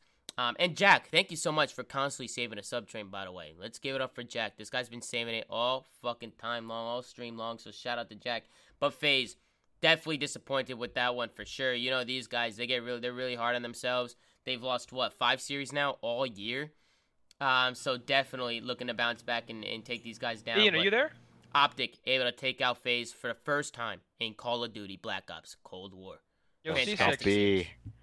Yo, C6, you there? Crimsix, you there? Ian Porter, what's going on? You there? You here? He's unmuted. He's just, I don't know. I want to ask him his thoughts on OpTic. He was just here. He was literally just fucking here. Well, ask him his thoughts. While we wait for him to come back, let's watch the Envoy interview. Yep, let's do it. Let's tune into Envoy and see what he had to say. Oh, yeah. Hello everybody and welcome to your Game Fuel Victory Spotlight. Joining me, I have Envoy from OpTic. Woo, my dude, what a series that was. Pretty damn incredible. I'm honestly still a little bit in shock here. I want to go rewatch that. It was unbelievable. And I've got to say, you guys have had a bit of a bumpy road this season, but everything that you've been working on, everything that you've practiced really came into that moment. And do you feel, as a team, it really cemented everything you've been working on all season, especially taking that win against Atlanta FaZe? Yeah, I mean, we still have a lot to work on, but the things we've been preaching in practice have been consistency, taking the right routes, and just being pretty calm. We have a lot of listen-ins where you seem very frantic, and I think today our comms really reflected our gameplay, and it helped us out a lot. Yeah, it really did. Actually, we had a listen-in, and we heard how good the comms were, and I'm pretty sure Nameless said, yep, this is it. They're going to do this. Like, the comms are perfect. This is the time. Obviously, you have been the team in conversation about that you guys literally could be the team to beat in this competition. Now, with that being said, do you guys believe at this moment in time that you can go on to win the title this year? Oh, for sure. I mean, we have been believing that we can the whole year, and we've had some hiccups along the way, but I really think we're hitting stride now, and we're just going to, go back to the lab and keep working on these key things that we've been preaching in practice. Love it. Call of Duty Lab in the OpTic HQ. Love to hear that, man. Now, you have 2 more matches until the stage is over. What are you guys going to do, and what are you going to try and build on to make sure you elevate yourselves even more heading into the very important tournament at the end of our season? Yeah, I mean, job's not finished. We have 2 matches next week, and we're just going to go back to the drawing board. We're going to keep working on our search, improve our strats, our strategies, and, like every other team, try to expand our map pool going into the end of the year because it's super important. Fantastic stuff, Envoy. Major congratulations. Love to see it. OpTic is definitely back. I appreciate your time. I ordered Froyo. Listen, first, I got a couple things I want to say. One, Envoy, very well spoken. I think he's a great speaker in front of the camera. I think it was a great interview. 2, one thing that I will always commend OpTic is, like Envoy said, listen, a lot of hiccups along the way from start to finish. But one thing these guys have never done is get down on each other and fucking point fingers and cause a fucking whole bunch of issues. They go back to the drawing board. They make sure that they come together as a team and they fix their mistakes. And look at what's happening. The work ethic, I have been saying it time and time again that OpTic has a good culture over there. And they were able to figure things out and come together as a squad. They didn't go make changes. They didn't go dropping everybody. They just went back and said, listen, the talent's not the issue. It'll never be the issue. What's going on? What do we have to do? And look at what they did. So I'm a big fan of what they're doing over there, and I think, you got to give credit to Troy Sender. You got to give credit to all the players. You got to give credit to Hector and the family-type atmosphere that he builds over there. And Zin, what the fuck? What? I was just going to say, Tom, it's not about how hard you can hit. It's about how hard you can get it. Oh, dude. And keep moving forward, Zin. That's how winning is done, Tom. That's how winning is done today. That's exactly what OpTic Chicago did today. But listen, Atlanta FaZe, in my opinion, are still probably the best team in the game. Listen, these guys fucking are going to come out swinging, guys. OpTic, they're really showing that they can keep up now. I think we're going to have some serious games coming up. I'm really excited for the future of COD. I think OpTic right now is really showing that they can keep up with these top teams and really just give them a run for their money. You know what I'm saying? So, listen, this FaZe OpTic rivalry is going to be absolutely nuts for the rest of the year. Absolutely nuts. I'm excited to watch it unfold. Shout out to OpTic Chicago. Phenomenal plays out of them. Love to see these guys succeed because they work very hard. And then also my guys over at FaZe. Love those guys. It's been absolutely phenomenal to watch them play throughout the year. And it's crazy to me that everybody just keeps talking about how to beat FaZe. You know, what do we got to do to beat FaZe? Everything is built around that FaZe roster on how to take them down.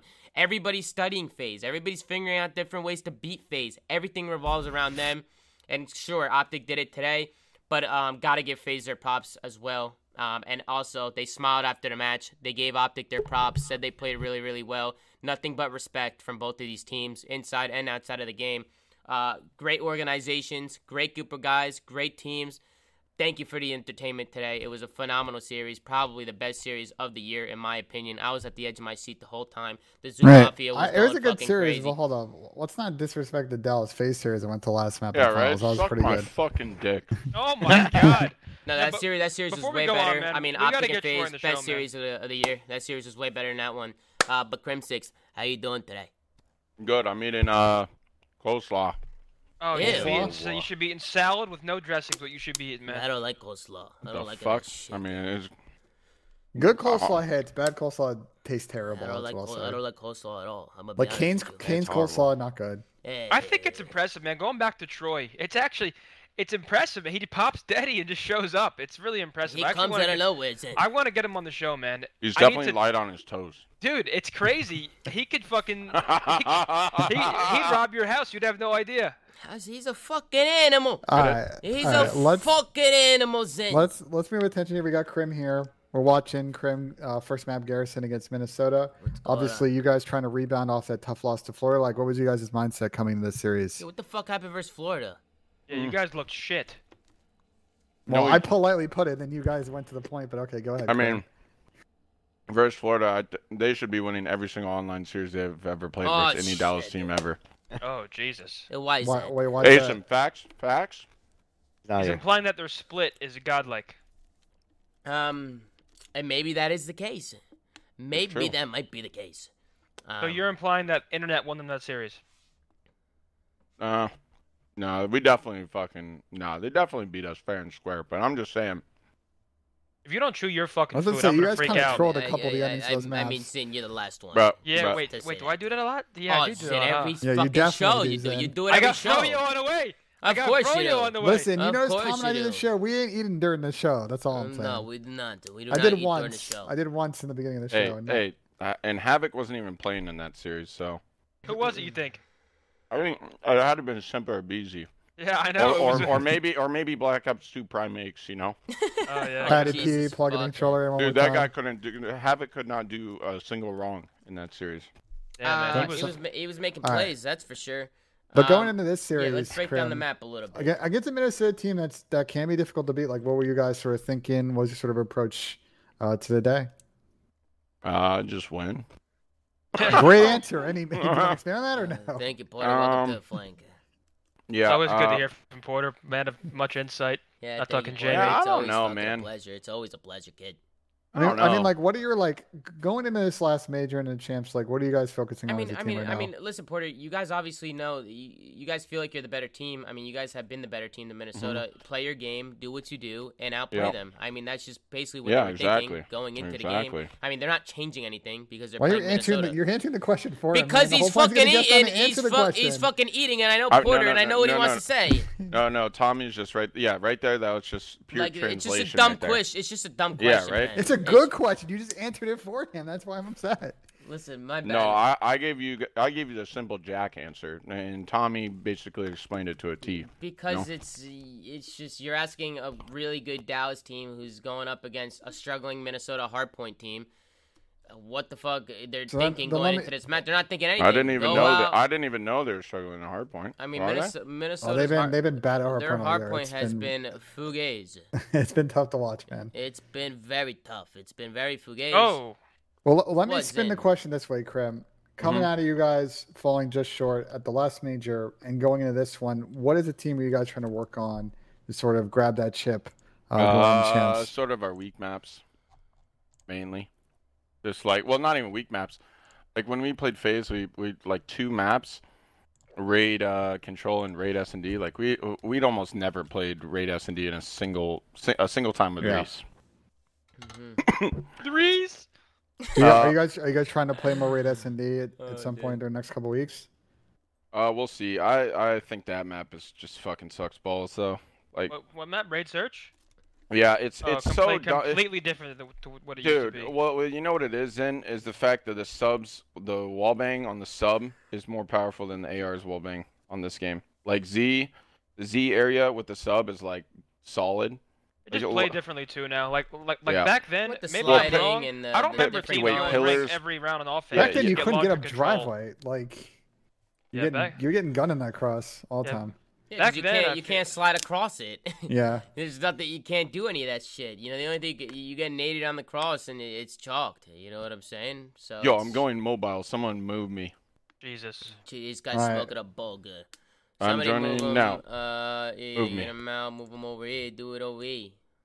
That's I don't got C6.1. I got him.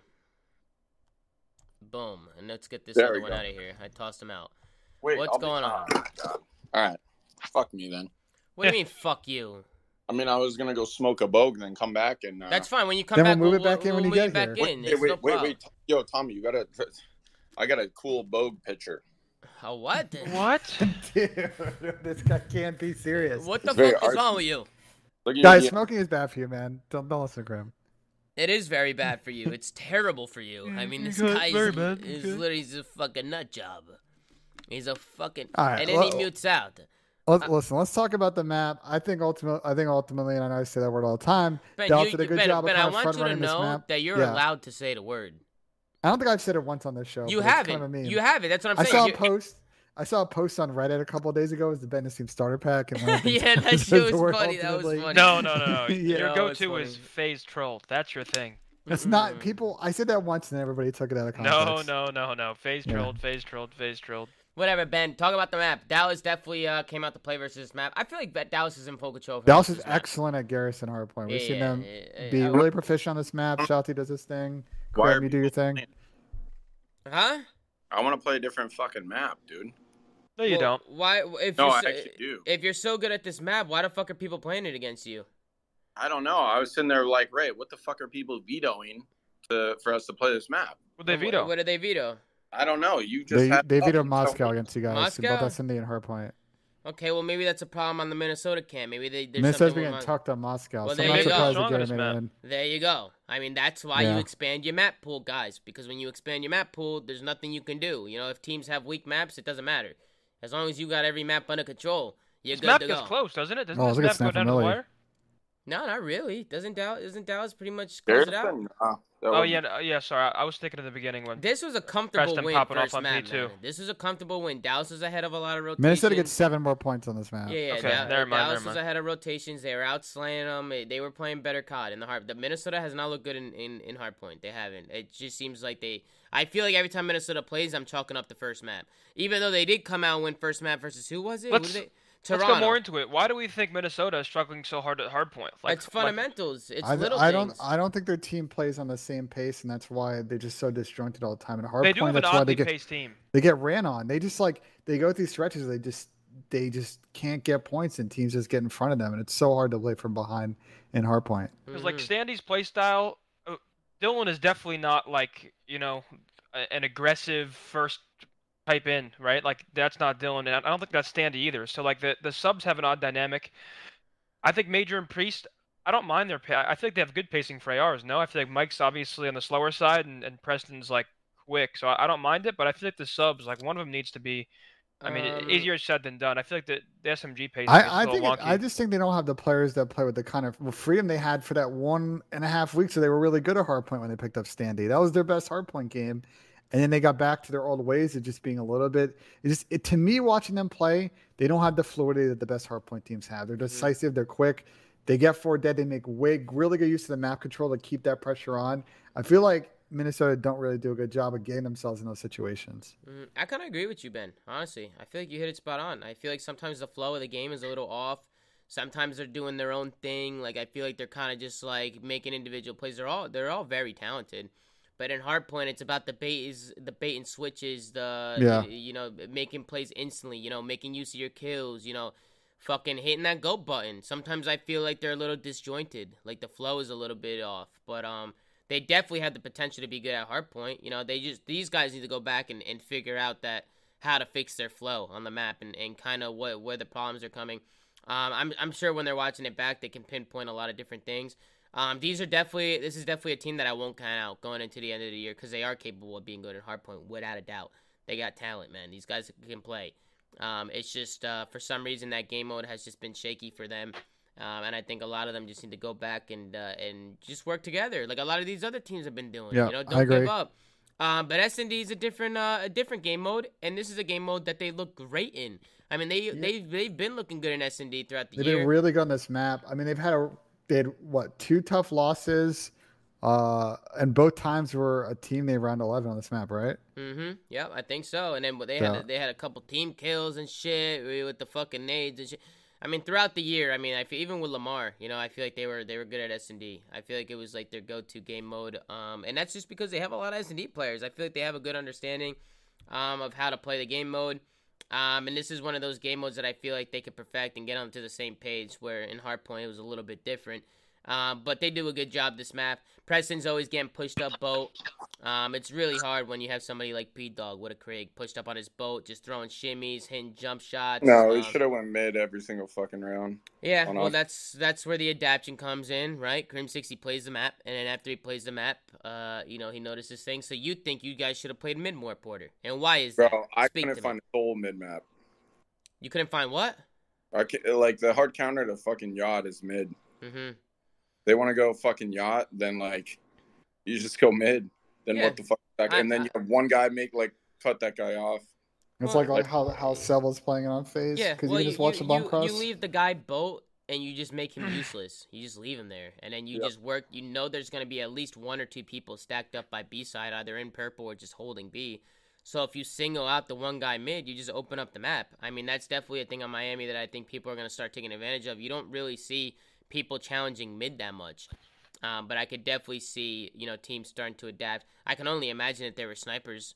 Can you imagine the mid snipe fights? I feel like it would be very entertaining. Oh yeah, it'll be super entertaining. I really wish one day we do see snipers coming back into play. But I don't think that's going to be happening anytime soon. I have a question for Crim. So looking at your team's overall performances here in S&D, you guys are basically the epitome of a 500 team. You guys are I think 29 and 29 in the game mode. Maybe that's a little bit too high.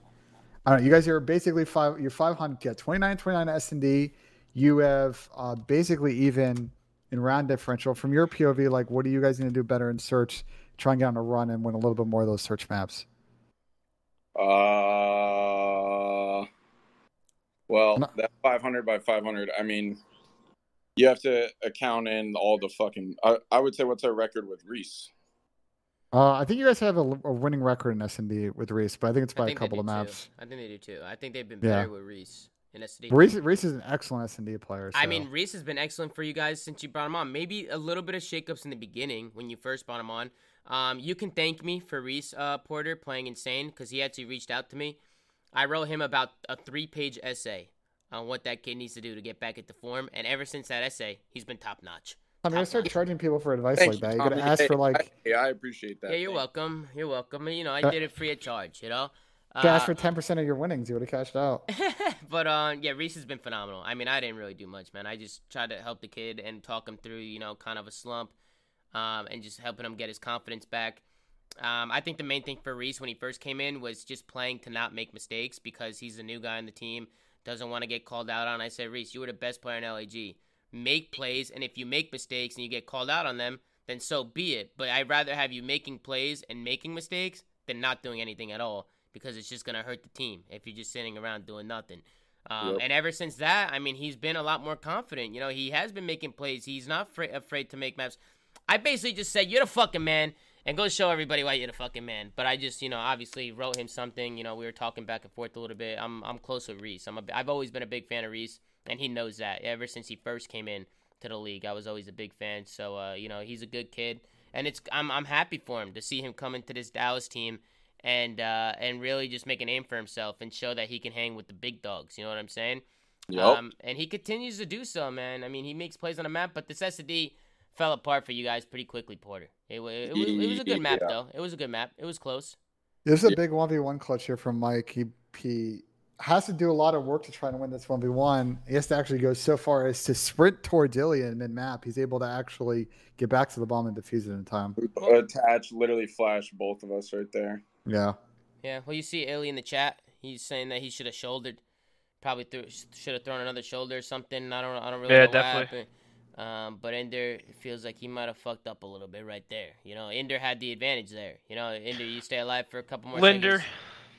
A little bit of a misplay from the Pope. Ender, a.k.a. Illy. But a big clutch by Mike. I think that's a big round. They end up taking a 3-1 lead. And then you can just fast forward it mostly through Ben. I mean, Minnesota, they gained some momentum. They go back on the offensive side. If I remember correctly, they end up losing this one. And then it goes 3-2. And then Minnesota, they end up bouncing back. It was very back and forth, but for the most part, Minnesota had a good S&D map. They've always been pretty good at Miami Search or just S&D in general.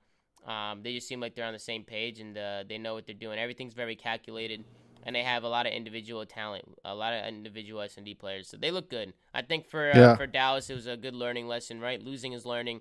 Go back, see what you could have done differently. You already hear Porter talking about it, right? That's what pussies say. What, losing is learning? What would you say, Porter? Bro, I would say you learn more off of winning if you give the effort. Bro, you know how much how you lost. Losing is? Yeah, but coronavirus. No, that's cigarettes. Oh yeah, true. But but you know how damaging losing is to fucking self-esteem and confidence and shit, bro? Like that shit very bad. Is learning, like, nah, bro. Y'all are bitches. Losing is learning when you're a good team, and you know you're a good team. I was just going to say that. I mean, it's not like you guys are dirt shit, Porter. Like, what? Yeah, if you lose confidence because you lose a map, then you guys are fucking you pathetic. Should be studying you should be, exactly. But you should be studying every single fucking win or loss. Like, it doesn't matter. Oh, yeah, of course. I mean, winning, but nobody does that. Nobody does that. I mean, OpTic has been doing it. Not versus us on LAN.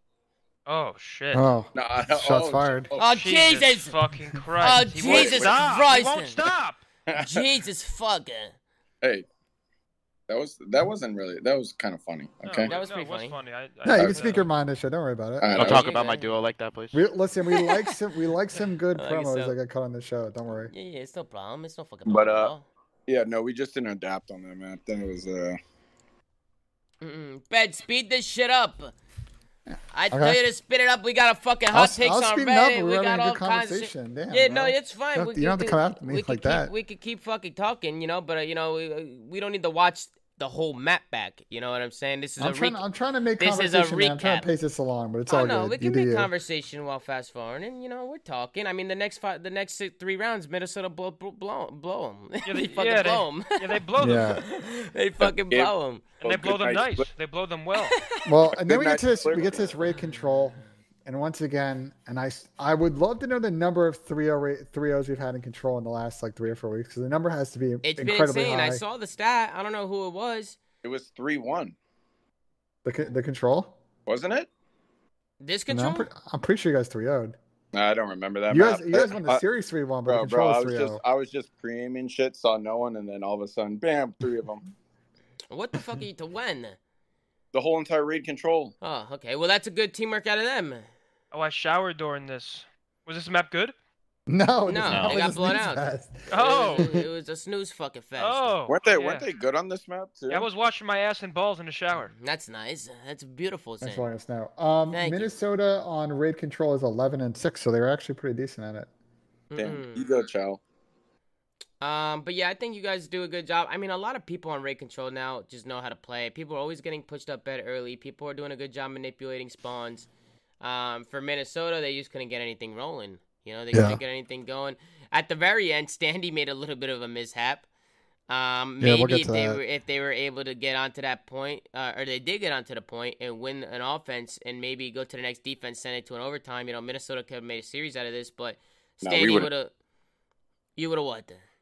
No, we would have shut that shit down. Yeah, you probably would have. But I'm saying, it was a little bit of a misplay. Standy ends up finding himself onto the point with like 1 second left on the clock, and he auto-mantles, gets off the point, and they end up losing. But I think for the most part, again, Dallas is in full control. Minnesota, they win the last 3 rounds of the S&D. It was smooth sailing, nothing crazy. And then in the control, same thing. But over on the other side, Dallas were the ones who came out on top. Shotzi's been playing great. Shotzi was in the MVP candidate. Who said what? Wait. Crim's so mad OpTic beat FaZe. I just want to let you know, dog, I was rooting for OpTic. I was part of that green wall. Oh, yeah? Really? Just want you to know. He returns for a day. Because, bro, I've been fighting this battle against fucking for Middle Earth, you know what I mean, for a while now. And you want more allies? Yes, exactly, bro. Exactly. I want more allies. He needs more people behind them, guys. Let's get a W6 in the chat. Show him some love. But listen, man, Shotzi, MVP candidate. A lot of people in my chat were, when the CDL tweeted it out, didn't agree with it. They said Shotzi shouldn't be in there. I don't know. I think Shotzi definitely should be in there. That's bullshit, bro. I mean, I was like, I don't know, maybe not Shotzi, maybe somebody else can sneak in there because there are a lot of great players in the league. But Tommy, go by our placings alone. Like, someone has to be there, and it ain't me, and it's not Ender either. Yeah, that's what I'm saying. And it's not Kyler. It can't be Reese or Kyler. Yeah. No, it could be Fellow. That's cool, bro. That's a good try, at first I was like, I don't know. What the fuck did you just say to me, Ben? I gave you a good try on the joke. I thought it was quite comedic. I was like, I don't know how I feel. Wasn't your best, but it's all good. So whoever's pausing needs to stop pausing, man. Who the fuck is pausing? No, I got my hands up. Yo, I understand the Insight one. Yeah. But I'm telling you right now, Cammy is about a league above a league compared to the rest of that team. Oh yeah, he is. Cammy's by far the best disgusting, on the team. Man. I'll fucking nut Cammy all day long. Bro. Yeah, I know. You'd suck him off given the opportunity. So would you, Zin. Come here, Cammy. What? He's my good friend. Yeah, you probably already sucked him off. What the fuck? Oh. Don't say that on stream. My bad. I'm sorry. I'm gonna have to put the explicit tag on this podcast, man. My bad. We already do put the explicit tag on the fucking rails. This is the situation we're talking about here. Standy slides to the corner, gets the mantle, and you see time ticks off. Maybe they could have clutched it. I don't know. They had help from front.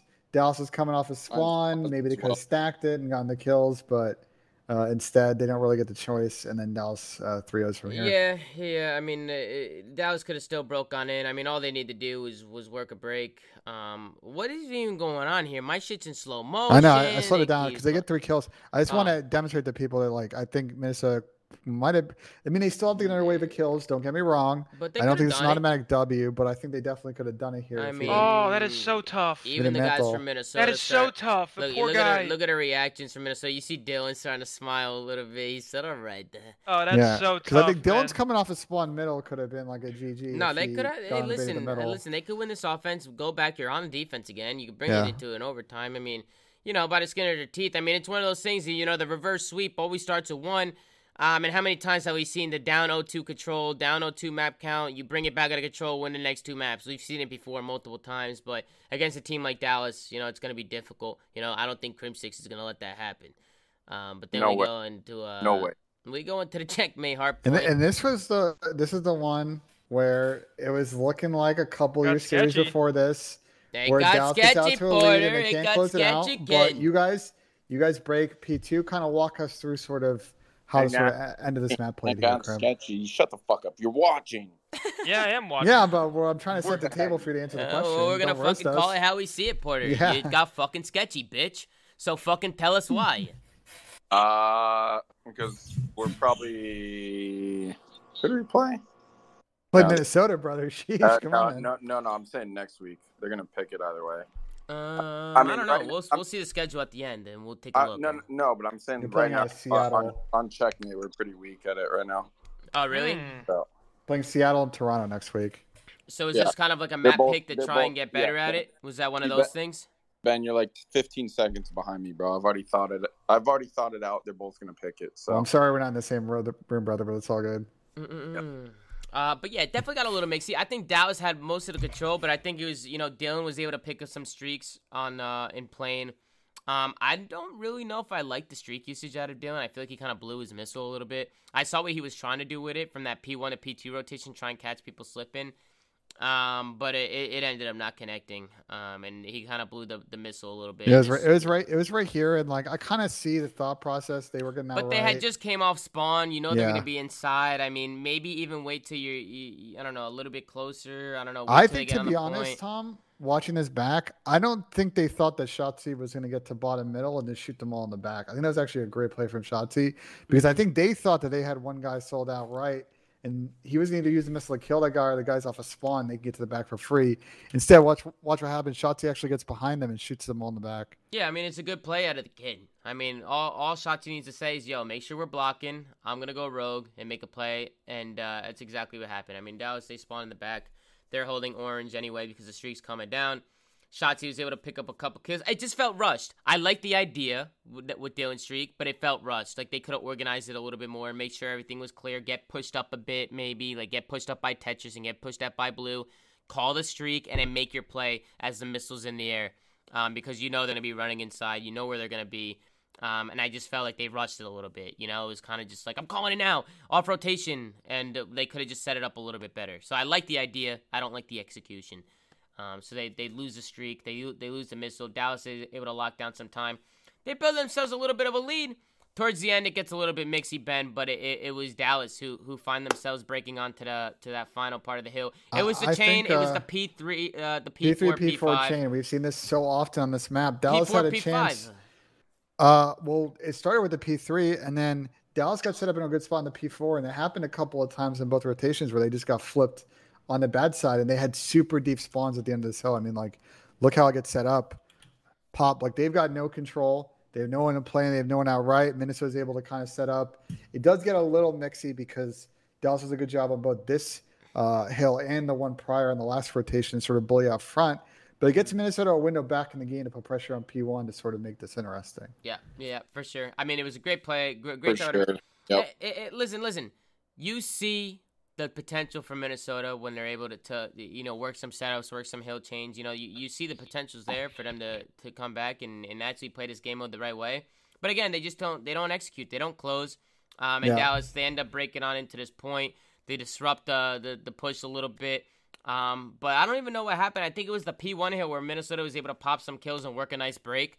And that's where things got a little bit mixy. And then they work a broke. They worked a break into the P2 again. Then they throw it away. And they threw it away. Threw it away. Tom, on the final wave. Look at the setup they have here. Like this P1, this should have been over. I mean, look how they have Minnesota pinned here. They've got a good setup. They got someone backstairs. They have Reese in plane. They have number 7 top plane. They have number 5 stacks. So they've got that whole side of the map crossed. Minnesota struggled to break this P1 in the last rotation. This probably should have been a G cheer, but watch how it plays out. Preston gets a big kill on the stairs. They start to single out Vivid here. He kind of chows out, leaves the guy in hill. Illy kind of chowing middle. Illy overchows the guy in a little bit. I think Illy need to kind of stay alive there. And now Minnesota basically did nothing, and they got the hill for free. Yeah. It was honestly it was good wins out of Reese Minnesota and Illy, too. I think both overchowed. Went a little bit rogue. Yeah, I was gonna say they definitely could have played their lives a little bit on rotation. Maybe worked a crossfire or something. Work together a little bit. They're the two guys in plane. But they end up going a little rogue. They get traded out. In Minnesota, they end up making this a little bit mixy. I mean, they're only down 30 here. Preston makes a play through wing.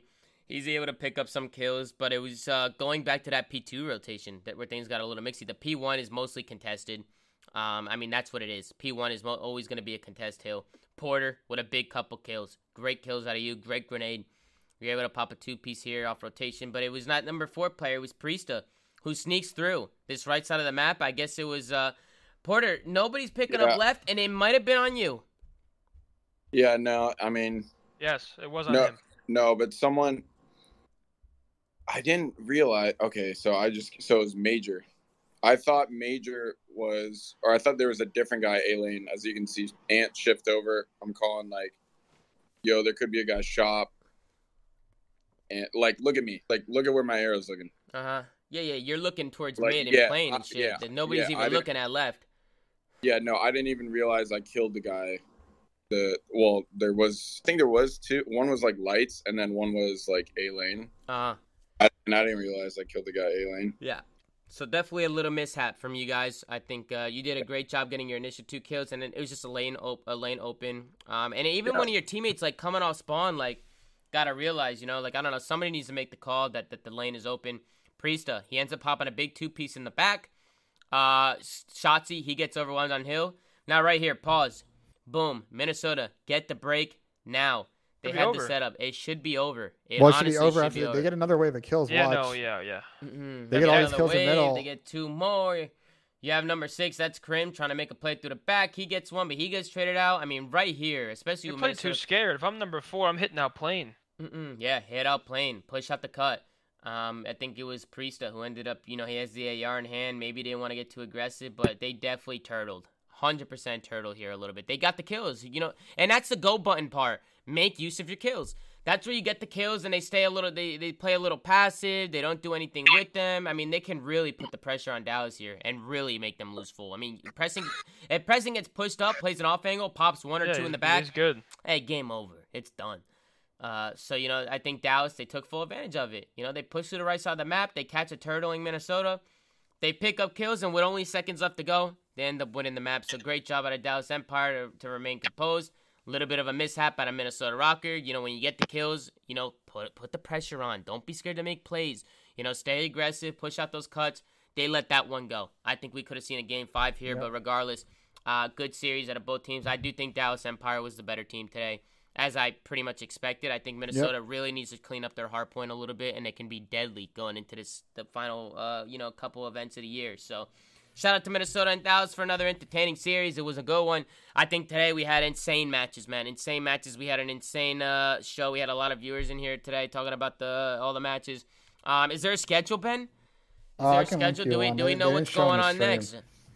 I can tell you the games here that are going to be coming up this next week. Let me find it again. And then also, guys, I posted on Reddit today.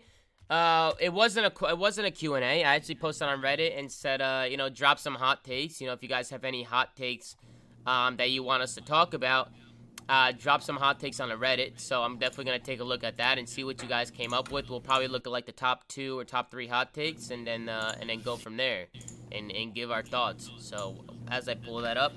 Also, Paul, Ben, I'm still echoing fucking hell, brother. Yeah, that sounded awful. How many times do I gotta tell you? I have my volume turned all the way down. I don't know why it's echoing. I'll fix it for next show. Unfucking believable. Unbelievable. Anyway, I sent you the link for the schedule. Okay, I'll take a look. Let's open up the schedule. Ben, if you can, as I'm pulling this up, find the Reddit post. Because I'm trying to I got you the Reddit post too. But over here, bada bing, bada boom. We'll kick things off with the first day. We got New York, Paris, and then we got OpTic, Chicago going up against London. New York, struggling, absolutely struggling. I've been talking to the guys a little bit over there. Definitely just some problems with the camp, man. Definitely some problems with the camp. I think mentally, they got to get themselves into a better spot. Because these guys are really just feeling it. They're starting to feel it a little bit. But we know what they're capable of doing. We had Paris, who just came off a big win with LA Thieves. This one can go either way. That depends what the fuck we're going to get out of both these teams. Honestly, sometimes you see Paris are terrible. Same with New York, and it's vice versa. So I don't know who's winning that one. I'm obviously going to go with my guys in New York. I'll say 3-1, 3-2. And then with OpTic, I think OpTic's going to shut down London. But I also do think London's been pretty promising. So I think we could see a good one there too. It's getting to that point of the year now where everybody knows how to play. So I definitely don't know what's gonna happen, but I do got New York and OpTic winning those. I'll go 3-2, and then I'll go 3-1 OpTic. I got New York 3-2. I think they're gonna grind this series out, but it's not gonna be super pretty. But it's dub's a dub. Mm-hmm.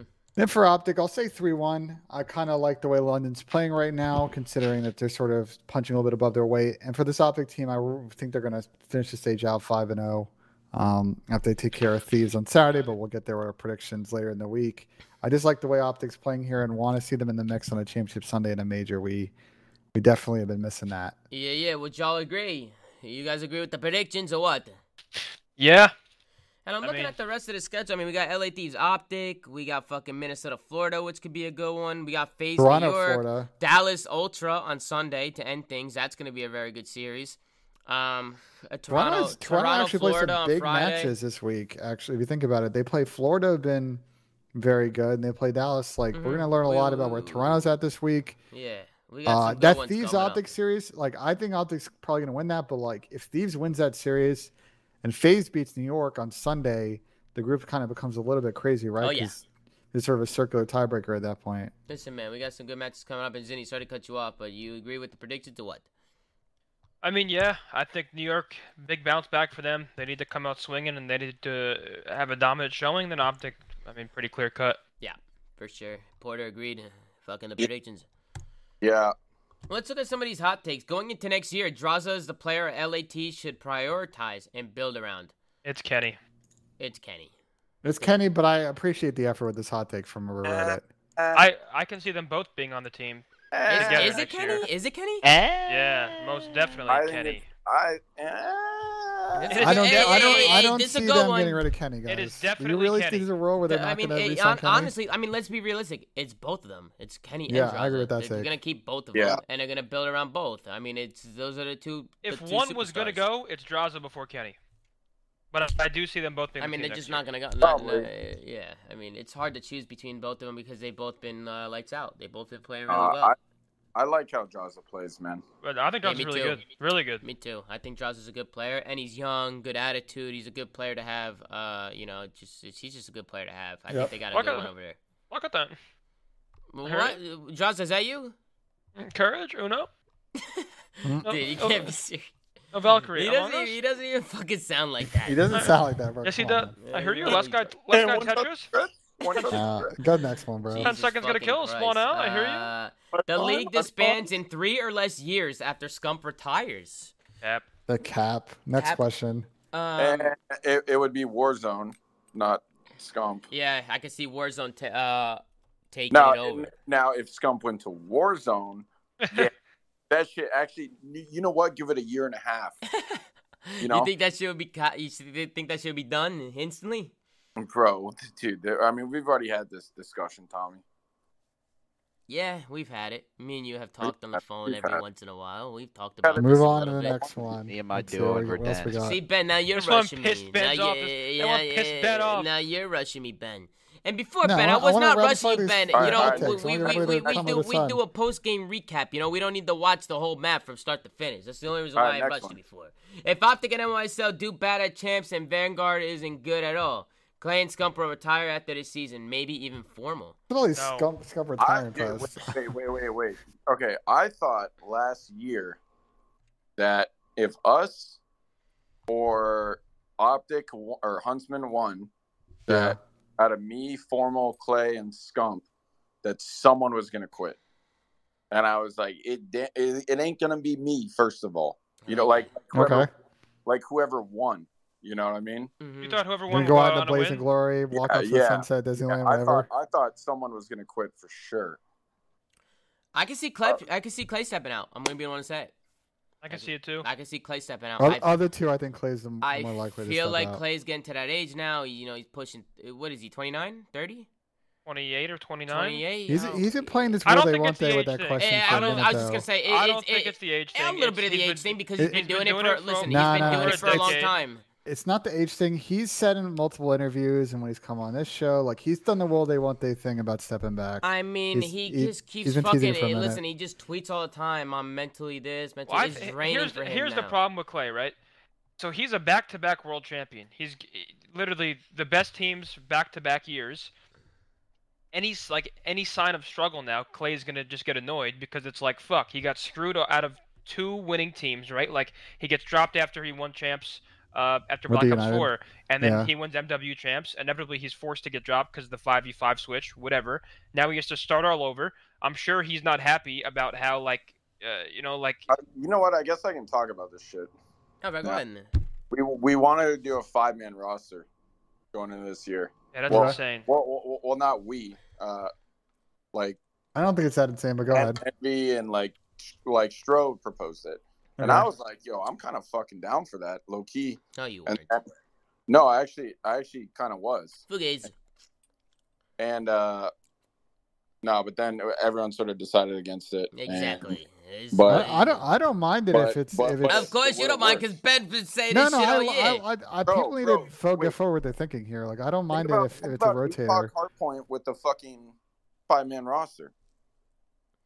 You can figure out how to get people reps. I think that part's underrated. Think about Moscow fucking hardpoint. Like bam, that's 2 maps right there that are like so fucking different that it would have been like really useful. True. I mean, you bring in you and Clay right for the AR heavy maps, and then the fucking sub heavy maps. You change things up a little bit. I get it. I definitely get it. I mean, at that point you just drop Ender if you plan on having Clay and Crim on the AR maps and fucking. You know what I'm saying? Right. I mean, the argument to that is, if you're constantly changing up the roster, it's hard to get into form. It's hard to get into rhythm. People are constantly being changed in and out. On stage, on stage, Porter, at events, you would have to have somebody unplug their shit, come on, plug in their. But that shit's super quick now, dude. The way they have it's still weird though. Dope. Like the way I see it is, it's not weird. I don't think it's weird, but nothing's preventing people from getting used to it. I don't think you'd be able to gauge like who should be playing and on what map, because scrim play is very different to tournament play. Like I think the only way to figure it out is tournament reps. And I mean, hell, man, maybe one day people will try it, and honestly, it could work. It's not just going to be fucking. I think it would work fucking really well, dude. Like, think about it. If you have 5 top players in the team, they're not just going to get shit on because they have a 5-man roster, right? Like, if you have the right players, the right people, it'll work. I don't think LAG runs a 5-man roster, and they're incredible. You know what I'm saying? In scrims, you would have to obviously, like, okay, if you're going to play this map in a match, like, you need to play it in a scrim, right? Yeah. Yeah. You'd have to have 5 people in a scrim. But the biggest thing is like, dude, okay, so say you're being subbed in or whatever. Like, realistically, you might only have to focus on fucking 5 or 6 maps. Mm-hmm. No, I see what you're saying. You might only have to worry about certain maps. Like, you don't even, like, other maps aren't even in your fucking map pool. It's my thing with this take is people just see it as a cliff, but it's like you got to figure out how to deploy the parachute. Just because you can't see what's under there doesn't mean you can't solve those problems. I mean, hey, listen, it's not a bad idea. I just don't see it happening. I don't see teams actually following through with it. Just because I think when you're outweighing the positives and negatives of it, I feel like it's just not worth it personally. Which is why I think you guys ultimately didn't do it. But I don't know, maybe. But I mean, it could have benefited a team like LAG this year if they wanted to like kind of hedge against their situation. If they had brought on another fast player to be a 5th man on the roster and kind of switch that. Like I'm saying, like I do think it can work. I don't think it would have done. I don't agree with you coming on here and just shooting because they need all 4 new players. No, I just hate that it's an idea and it can be executed, and we're just like, well, it's not going to work. Well, no one's tried it yet, so. Mm-hmm. Well, let's look at the next shit. FaZe lose champs again is the next hot take. Can you guys see FaZe losing champs again? Because of course. Of course. I can see anybody when they lost. It's entirely possible, yeah. 100%. It is very, very hard. FaZe has won 3 out of 4 majors, correct? They've been to 12 of 13 finals in 2 years. It is very hard to stay at that level when there's a target on your back. Everybody is out to get you. Everybody is playing against you. Right. Like when they go over VOD, when they go over strats, like it's all to beat you. Like all your S&D shit, you have to constantly change it up. What's the record in finals over the last 2 years? It's like 500, right? They've lost a lot of finals. 1, 2 last year and 3 this year. And also, I mean, like people to start hitting form at the end. Like people just. That's how I was gonna say. Teams are just getting better. People inevitably catch up, and it's like one of those things where, bro, even FaZe makes mistakes. They punish teams for the other team's mistakes a lot harder, but like FaZe is still gonna fuck up, right? And at that point of the year when people are good, people will capitalize on it. Mm-hmm. No, I 100% agree. Let me spin it this way though. If you had to choose between the field and FaZe, what are you picking? What? I picked the field. Field? Yeah. He's saying everybody else. He's saying, do you think? Would you bet on FaZe or anybody else to win? I would choose anybody else. I can see Ultra taking him out. I think Ultra is FaZe's biggest threat in a best-of-9 series. I'm going I don't know, Crim, what do you think about that? I'm going with That's FaZe. my opinion. I'm going with FaZe. I'm going to go with FaZe too. I personally think FaZe is going to win champs. But I also think Crim might take exception to what you just said. OpTic's winning. You're also, there goes Soap. I mean, Soap and Soap are a duo. Yep. I mean, there's also. OpTic's looking good too. I mean, honestly, like OpTic, Ultra, and Dallas are like maybe not completely there yet, but like they're definitely right there, yeah, like they're these are just listen. I'd argue Ultra's right there. These are fucking Dallas. Yeah, so I mean, we'll see. Yeah, I mean, I just think FaZe is gonna do it. I just think they are. I mean, it's just a prediction. You know, anybody can fucking win champs. You know, maybe not LAG, but the rest of them, you know, there's certain teams I just don't think have a shot. Like Paris, LAG, Seattle, like some of these teams at the bottom, no shot. I mean, they won't even be there. Well, even teams like Minnesota, right? Like, you know, they're good at search. If they can even improve their search, right? There's 2 maps in a series right there. They sneak a respawn. Like, it's possible, man. Like these teams will hit form at the end of the year, and it should be crazy. Like, the format, like they don't gotta win much to take the event. Well, that's a completely different story that any pro will disagree with for the most part. Like, should not be able to win that little amount of series and win champs, right? Next one. Despite people saying he just plays for stats, Octane is still a much better AR than 90% of those in the league. Thoughts? I mean, Sam's a great AR player. No player will ever disagree with that. He's a great AR player. He's definitely a great AR player. I think Sam is one of those players where, like, you put him on the right team. Exactly. You need to surround him. He hasn't been on competitive teams the last 2 years. You need to surround him with the right people. You know, you need to surround him with the right people. And I think that changes this upcoming year because obviously, I mean, it's no secret that I'm pretty sure his contract's ending. Listen, you got to surround him with the right people, but at the same time, you know, going into this year, you know, they had the opportunity to pick up the right people, and they ended up picking up the team they ended up picking up. I don't know. This one, I will give them a little bit of room. This offseason wasn't the greatest in terms of options for the needs that they had. But he should be able to put himself in a good situation next year if that's his priority. Yeah, I agree. We'll see how it all unfolds. I think there's gonna be a lot of moving around and a lot of roster mania shit going on during the offseason. But Hook isn't on a roster at the start of next year. I don't even think that's. That's not a hot take. I think that's entirely plausible. Well, I mean, it's kind of a hot take. I mean, he could definitely be on a roster. He could definitely not be on a roster. You know, it's actually crazy how much has changed to where that statement's even on paper. He was a world champion last Agreed. year. And now he might not be. Not only is a world champion, he was talked about and is talked about as one of the best talents COD has ever seen.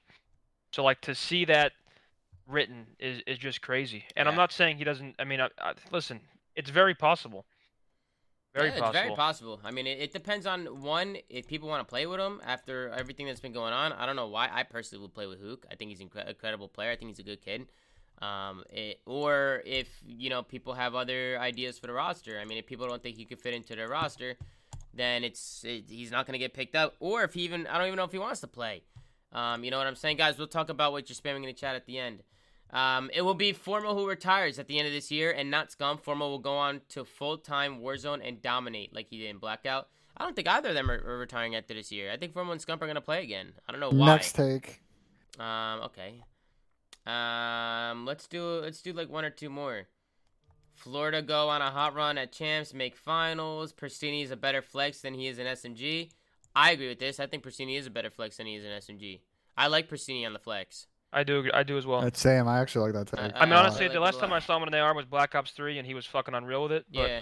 In IW, too, used to run it a little bit. You were in AR for a sec for them in World War II, right? I think they shuffled roles around they shuffled roles a lot around on the team. I can see Florida making a run to the finals. I don't think it's gonna happen, but I can see it. Like, I think Florida's an incredible team. Or it can beat anyone and lose to anyone at the exact same time. You just don't know what Florida you're gonna get, and that's the main issue. If they can work on their consistency, I think they'll be able to do it. But the difference between online play and LAN in 2021 is nearly negligible. What the fuck is that? Negligible. That's a hard word to say. And is only used as an excuse for players/teams failing to perform or to denigrate. Fuck. Yes. Denigrate young players who are threatening veterans league spots. I like the big word choice there, and I actually big words. I didn't go to college. It's not just a this year thing. It's been like this a lot. Hold on, no. Yes and no. To a sense, yes. Real. Actual LAN with fans there is a completely different environment. Hopefully Champs has, so it's completely different. Like, LAN is still LAN to the point where, like, there's no other factors other than the game, right? Like, there's no server, there's no ping differential. It's LAN, and it'll always be the purest and best way to compete, and that'll never change, right? Like, there's always going to be hiccups. We saw Hydra lagged out recently, or I don't know. There's always going to be shit. There's always going to be shit online on his side that may not even affect the actual game, but like the mindsets, right? Like that hour-and-a-half wait that New York and OpTic went through, right? Like that probably wouldn't happen on LAN. Mm-hmm. I mean, no, we've had issues on long delay on LAN when people's consoles don't work like back in the day. It's definitely it's the closest it's ever been where like it's not. It used to be way different back when we didn't have the servers and people are all over the place. Now it's definitely a lot better because people are all in the same location, so it's easier to find like fair servers. It's definitely a lot better in this day and age than it was a couple years ago, for sure. Mm-hmm. COD needs to become free to play. I agree. Oh shit. That'd be great for the player base. Yeah, I definitely agree with that one. What the fuck is going on? What the fuck? I saw Fugaze take about Asim though. I wanna do that one last. Let's hear Ben. Well, let's take a look. It said Asim is going to continue to fall off. The thing with a player like Asim and the role he plays is if they're playing with zero teamwork, this guy's like 1v3 because he's trying to go the right way on the map. I don't think. Yeah, of course he's going to get smoked because he's got no help from his teammates. I personally, again, I'm a big fan of the eye test. Asim has no problem shooting straight and fucking finessing and winning gunfights and making good plays around the map. The team has been off, and being the first one in, being that unselfish guy, it's not easy to do. And somebody who kind of played that same role throughout the years, I've had my struggles, I've had my slumps, and it usually comes from when the team is on different pages and everybody's struggling. Asim is an incredible player, and he's still young, and he has room to grow and learn, and he's opened up to learning and becoming a better player over the years. I could see people, he's over a bad month of COD, and this is what we're reading already, and I guess, it is a hot take fucking thread, so I really don't mind it, but I just don't think he's going to fall off, and I don't know if you guys agree with me or not. This has been the worst game to watch for S&D ever since COD started. S&D is pretty vanilla, but it's gotten a little better. It's still kind of boring though. Vanilla? Yeah, vanilla. There's no like surprise, no pizzazz. That's worse. Black Ops 4? No. IW S&D was kind of whack. This is interesting. Actually, if there's no snipers, dude, Black Ops 4 would have been terrible S&D to watch if there's no snipers. Or special. No one even got specialists. What is this? Am I saying? Time to scroll through more takes. Yeah, I'm just scrolling around. IW S&D was pretty bad. IW S&D was for hit. Control is a dog shit mode for competitive Call of Duty. The game mode sucks to play. That's a terrible take. Yeah, I agree. Don't even finish reading it. Okay. Yeah, next sucks. Paris Legion is easily the worst org in the CDL right now. No YouTube channel for content, offering trash salaries, and their social media isn't fun. It's easy to see that they don't put out a lot of effort. They don't know what, yeah. Okay, they're probably gonna sell or something. I don't know. I feel like a lot of these like orgs that are at the bottom that just aren't really doing anything, maybe are just like not into it. Like I really don't know. I definitely agree with the take a little bit that Paris Legion could be doing a lot more, and they aren't. But what do you got to do? What do you guys think of for the last take? Because I think we can have a discussion about this one. What do you think about the one under that? Clay is an overrated leader, only a hype man when everything is going well.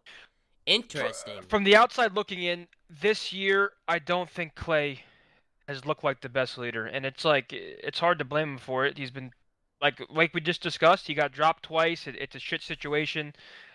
COVID obviously has been hard on him, right? His mental's a little iffy right now, so I think there's some outside factors at play. I would say for his career, he's been a great leader. I don't think many people disagree with that. He just like Slasher. He's just very animated, right? Very, very passionate. When you lose, like if you go over something a certain amount of times and that mistake gets made in the match, he's going to let you know. When there's a hype play, he's going to let you know. It's just like extremes on both sides of the spectrum. Like he's going to be really upset and make you know that when he's upset, but when he's happy, he'll let you know, the same shit. He'll let you know how happy he is and he'll get hype.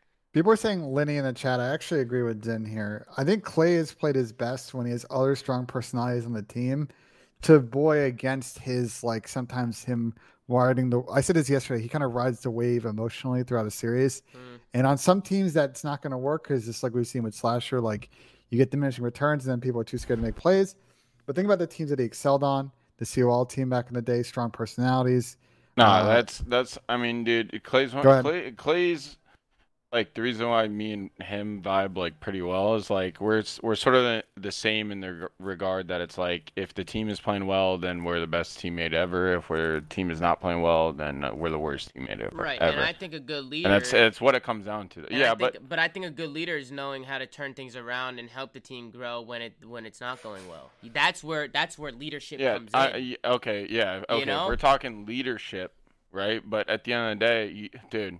Yeah, people gas leadership. People gas this like, bro. It is not all on Clay to lead his team and be that guy. It's a lot of pressure. It's a lot of load. Like you can't rely on Clay to always be the person bringing someone up or bring it. You know what I mean? Like it needs to be. He's gonna get shit on. I mean, it needs to be a group effort. Yeah, if he's having to worry about other people all the time. I mean, Clay has struggled with it this year, having to worry about what other people are doing on the map, trying to teach people do this, do that, and then it hinders his gameplay. I mean, that is something that he's struggled with, and he's been open about.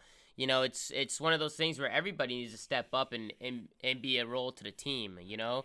But I definitely think Clay brings a lot of energy and hype. I definitely don't see Clay as, like, a crazy leader over the years. I think he's been a leader at times. I don't think there's ever, like... But there hasn't really ever been that's what I'm saying. Like, who in this league has been, like, a crazy leader that just, like, completely leads here's the thing, right? Is like Tommy, I would say from my experience, the only time when I felt like, you know, I was that was like last year, right when we started. Mm-hmm. You know, with Kyler and then 2 rookies essentially. Mm-hmm. And I was telling, and the moment we were on the team, me and Clay talked. We're like, the most important person on this roster is Kyler because he needs to be like the translator for the old fucks, and then he needs to be like the middle ground leader for the younger guns. You know what I mean? Yeah. And it's like that's like the only, I mean, I don't know about other teams obviously, but like usually everyone is playing their best when everyone can focus on themselves. Yeah. And what Clay's probably going through right now is when the same mistake happens like thousands of times over, and you just can't fucking unsee it. Yep. And like that's Haggie's like Haggie has a huge fucking issue with this. You know what I mean? Mm-hmm. I do as well. Like Clay does. Like you reach a point once you've been playing for a certain amount of time where it's like you can't not see those things. Yeah. You know. Well, the only and that's fine though. Like, bro, if anybody ever here has played a sport, you make a mistake, your coach the first few times will help you through it. You keep making that mistake, you're going to get fucking screamed at. So I don't think there's any problem with that. That's a problem. The issue is that there is no coach. I think the bigger problem overall. A lot of the coaches. Well, that's where I was going yesterday with it, where it's I think people need to. It's not easy, but I feel like players need to look at it objectively rather than emotionally, because teams get very emotional, right? Like if Clay's yelling at you every single day, I understand how that can be fucking annoying, right? This guy won't stop fucking yelling at me, blah, blah, blah. But like it's important to look at it objectively and just try to fix the mistakes and realize that like everybody there just wants to get better. Like it's not, no one wants to yell at anybody. It's just. Do you mind if I go? I haven't talked about this much, so I just want to say something. Go off. You know, the one thing for me is not about being a leader. The one thing for me is being a good teammate. You know, you need to understand who you're talking to, how to talk to that certain person. Everybody is completely different. Some people, you know, you might yell and then the kid gets butthurt and he's like, oh, he's so soft. Well, you know, maybe he is. Maybe he is really talented. Maybe he is a little bit of a broken shell. Maybe you do need to build him up a little bit more than tear him down. There's some people I used to fucking get into. You know, I used to fucking scream at them because it was the relationship we had. And then there's some people I used to pull to the side and talk to them and be like, what's going on? You know, like Paco. I feel like that kid's like, you know, from France. You know, he's new. He's this and that. Sometimes I'm hearing screaming going on in the New York camp, and I'm like, you know, be delicate with the kid. You know, he's still soaking it in, because he's still soaking it all in, and he's young, and he's from a different country, and he's talented, and he's confident. And Crim's gonna say, but no, I was actually yawning because you're boring me, because that's all bullshit. No, it's not bullshit. It's not bullshit. Tommy, the first thing I say... Brother, the only reason why you say is bullshit... Holy shit, I wish I could have teamed with you. I would have whipped you into shape. I swear to fucking God, okay, bro. right. And if you... And we would... And you're acting like I'm the type of person, Porter, who didn't like mind yelling. We would have yelled at each other. I wouldn't have had a problem with you yelling at me. Yeah. But there's certain kids... Bro, Paco was on your team, and you were just screaming at him like a fucking asshole. Crim, you're one who have teared people down and have broken their confidence. For sure. I think Kyler was the main one. I think Hook was the main one. I think Hook has really struggled because of the atmosphere on the team. That's completely different. If anyone, it'd be Zinni. I definitely broke him down. Wait, no, you did not. I was great on our team, and you fucking know I was good on that team. No, but bro, realistically, you have to talk to people a certain way. Part of being a leader is knowing your teamatics and knowing personalities and knowing how to talk to people. Okay. You know, relationships are important. No, this is a great conversation. I'm not moving the conversation on this topic, but I want to bring this up to you guys. I think it is a thesis statement, and I want you guys to react to it. I think too often Call of Duty players, Call of Duty players can't step outside the situation. They see everything as problems. The thing is they need to see it as problems and solutions. And I think they don't lean too far into the other thing. Yeah, people keep making the mistake over and over and over. What's the game plan on how we're going to fix it other than let's just fix it? I think that's where teams get in that cycle, and then they can never get out of the lull they're in or the issue they're in, and they have to rotate players because they can never fix it. Everybody's different, man. Part of being a leader is knowing. Move me on my phone. I'm going mobile again. Okay. I need a cig this is for what this happens. combo, He needs a fucking cigarette. Let's drag him out. What the fuck happened to my TeamSpeak? My TeamSpeak just closed. Hold on, chat. We'll get right back into the action. We're not going anywhere. This is getting fucking spicy. Feasible. Now that things are starting to open up, it makes a little more sense. Like, I think there's just being... So, like, you argue in scrims, whatever. If you guys are hanging out right after, getting food, laughing, it just separates the two different things, right? Like, we can be friends while also bitching. You know, like, do you get what I'm saying? I think the in-person interaction is super important. Not every approach is going to... See, the genius and the difficulty and why professional sports is so hard, why esports is so hard, it's not a one-size-fits-all situation. This approach isn't always going to work with a team. That approach isn't always going to work with a team. You've got to feel it out. But where I feel like teams come short is they get in this bucket where we keep making the same mistakes over and over and over. Well, that's not the issue. The issue is you need to figure out how to solve that problem instead of sitting there and beating your head against the wall because of the issue itself. I got a perfect example. Salium. Yeah. Salium came into the league. He was 18 years old. You know, didn't really have a lot of experience going out, socializing. Like, he was just kind of, like, in his own little world, you know. Like, he was very, like, antisocial, didn't talk to a lot of people, very quiet. When we first picked him up on the team, nobody even knew what he looked like. Nobody seen a picture. I was talking to Tommy and Banks, Temper and Banks on FaZe. They said, so who is this guy? I said, I don't know. I never seen what he even looks like. I don't even know what the fucking kid looks like, Tom and Ricky. I said, I don't know.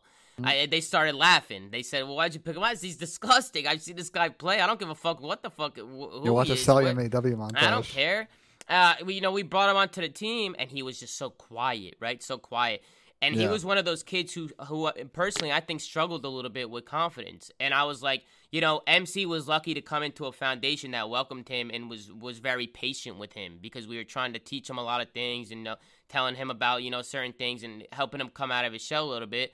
And I think he has came a long way in terms of his personality, coming out a lot more.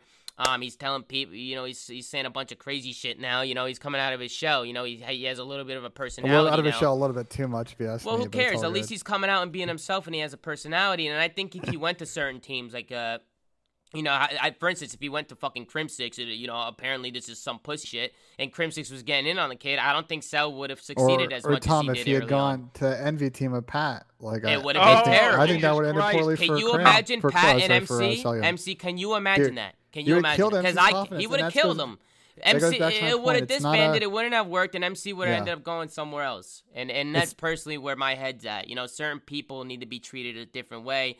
And sometimes I feel like people don't understand that. They're like, some people are just like, it's my way or the fucking highway. If you want to be a bitch and be a pussy, then then that's it. Like they're just like, they don't understand that everybody's different. Like everybody reacts to certain things. Everybody, like, that's what makes. There's no silver bullet to man management. But go ahead. But Porter, we'll let you talk now. You could go ahead and give your point and say what you gotta say. Okay. Tommy, first of all. Yeah. if I were to link you a video with the word, the guy says the word cunt, is that okay? Well, you just said it. Yeah, no, I know, but I mean, like, what do you mean? But I mean, like, will you watch it? It's a video, and that word is said. Well, you just wait, said it, so I don't see why not. I don't see why not. No, what do you mean? But that wasn't up to Tommy. That wasn't up to Tommy. I'm saying, like, if Tommy were to watch this video, here, Zinni, I want to send this to you first. All right. Here we go. We're doing a live show, but can you give us the point of what's in the video? Okay. The point is, like, get to your fucking point, Porter. What are you trying to say? You're a fucking teammate. Yeah. Okay, like, the way the team thinks should all be the same. Okay. Correct. Okay. And if someone's making a mistake, this and that, right? I always tell them, like, the first thing I say is, like, bro, there's no bad blood, like, at all. We're on the same team. We have the same fucking goals. Like, if someone's coming at you, someone's grilling you and shit, like, dude, they're doing it for a fucking reason. They're not doing it to piss you off, to annoy you or anything like that. They're doing it because you are in between. They feel like that play right there is in between your team and a championship or a win, right? And if you're in that fucking way, you get yourself out of that way. That's all it comes down to. Yeah, I mean, you just described the carrot and the stick. And so what you're saying is to calmly talk to them and communicate and say, "There's no bad blood here, but these are the issues." No, but that's the difference. No, no. What I'm saying, Tommy, right, is that, like, listen, whether you guys like it or not, dude, fucking tough love works. Straight up, dude. Like, depends with who, man. Okay, it depends with who. No, it depends on them, bro. Like, it doesn't depend on, like, how you fucking say it or not. It depends on how the person perceives it. Mm-hmm. So if you tell them, like, yo, take yourself out of your own fucking shoes for a moment, okay? Like, think about it from a fucking neutral standpoint, whatever the play I'm talking about, or whatever play anybody's talking about, right? Take yourself out of your own shoes. I have a really big argument to this, but you can keep going. And literally, like, dude, okay, Tommy, I already know you're gonna say, like, oh, it affects their confidence. No, keep going. Keep going. Like, bro, the thing is that shit is being brought up to, like, make them play better. I want someone to call out, like, what I'm doing wrong. Constructive criticism. Yeah, that's why Of course. I mean, if you don't call them out, how are they ever gonna fix it? Yeah, exactly. Right. But that's not what I was saying at all. There has been instances throughout the years that I've been a part of where people are just straight up disrespectful. They're talking shit behind people's back. They're yelling at them and literally saying people are saying you're stupid, you're dumb, you don't know how to play Call of Duty, this and that. Like, straight taking things out of they're trying to really yell at this guy and just be disrespectful as fuck.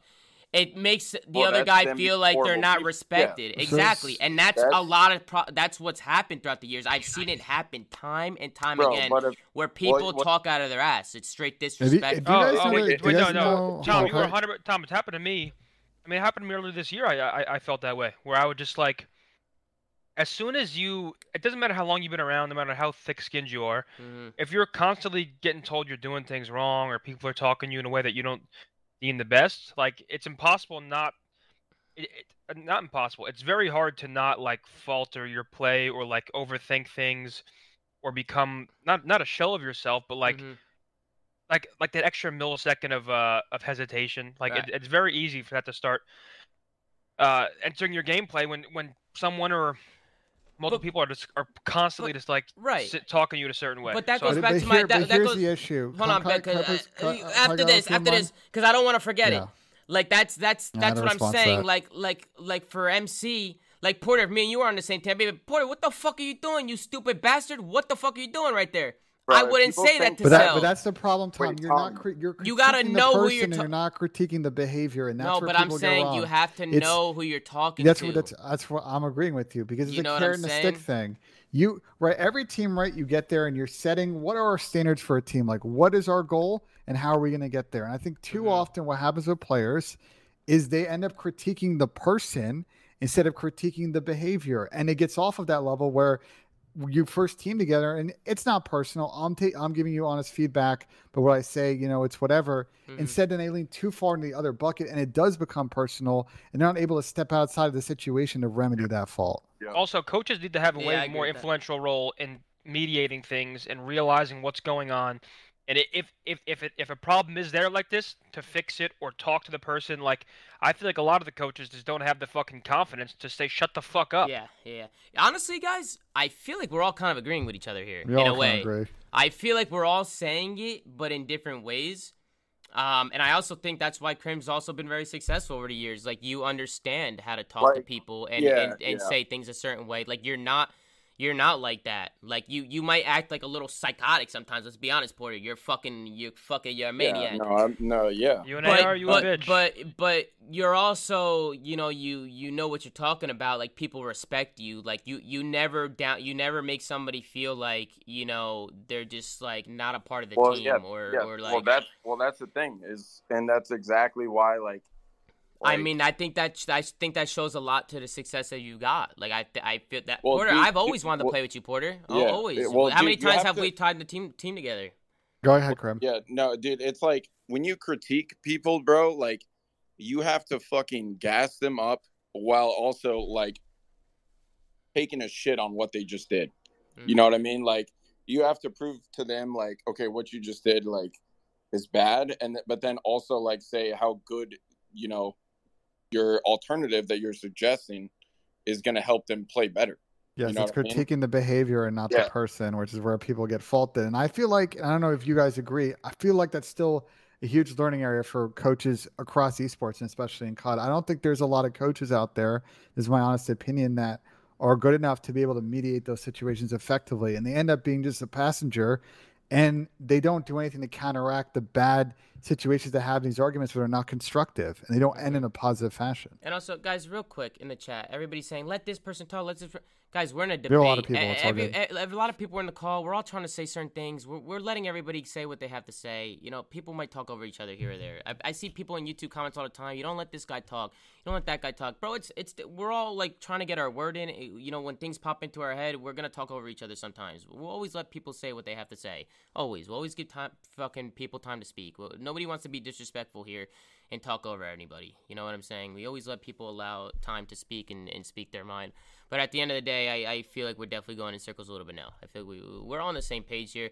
There's definitely, you gotta know who you're talking to. At the same time, like, I wasn't saying when I was talking about the Paco thing, like, to not call him out on mistakes. You have to call him out on mistakes, but sometimes you have to handle it a different way depending on who you're talking to. Like, you always got to give constructive criticism, which then goes back to what Porter was saying, how, like, this is just how it is and this and that. Like, you have to give him constructive criticism. There's just certain ways to handle certain things, but sometimes it can get out of line. Sometimes people think they can talk to people a certain way, and then that's where Ben started talking about how it gets personal, right, Ben? How things start to get a little bit personal, and things can get a little fucked up. That's why it's important to be a good teammate, man. It's like we've talked about it on the show before. It's like team culture and being a good person and a good teammate is like such a serious thing. But that doesn't mean that you can't really dig into people and fucking be constructive and try and get better. There's just everybody's different and everybody's personalities is a little bit different. And it's like really important to understand that. It's super important. So I think it was a great fucking question. Honestly, great hot take. I think this is a really good idea. Now, Crim, where's the video? Yeah, that brings me to my next point, because that was the problem with Hook. What's going on with the Hook video? Because this kind of relates into that. Well, so you guys were talking about how no end it there. Number one, right? Who knew about Hook? Who knew about Hook? Who knew about what was going on before, we benched him? I mean, I a little bit because you told me. Yeah, but not like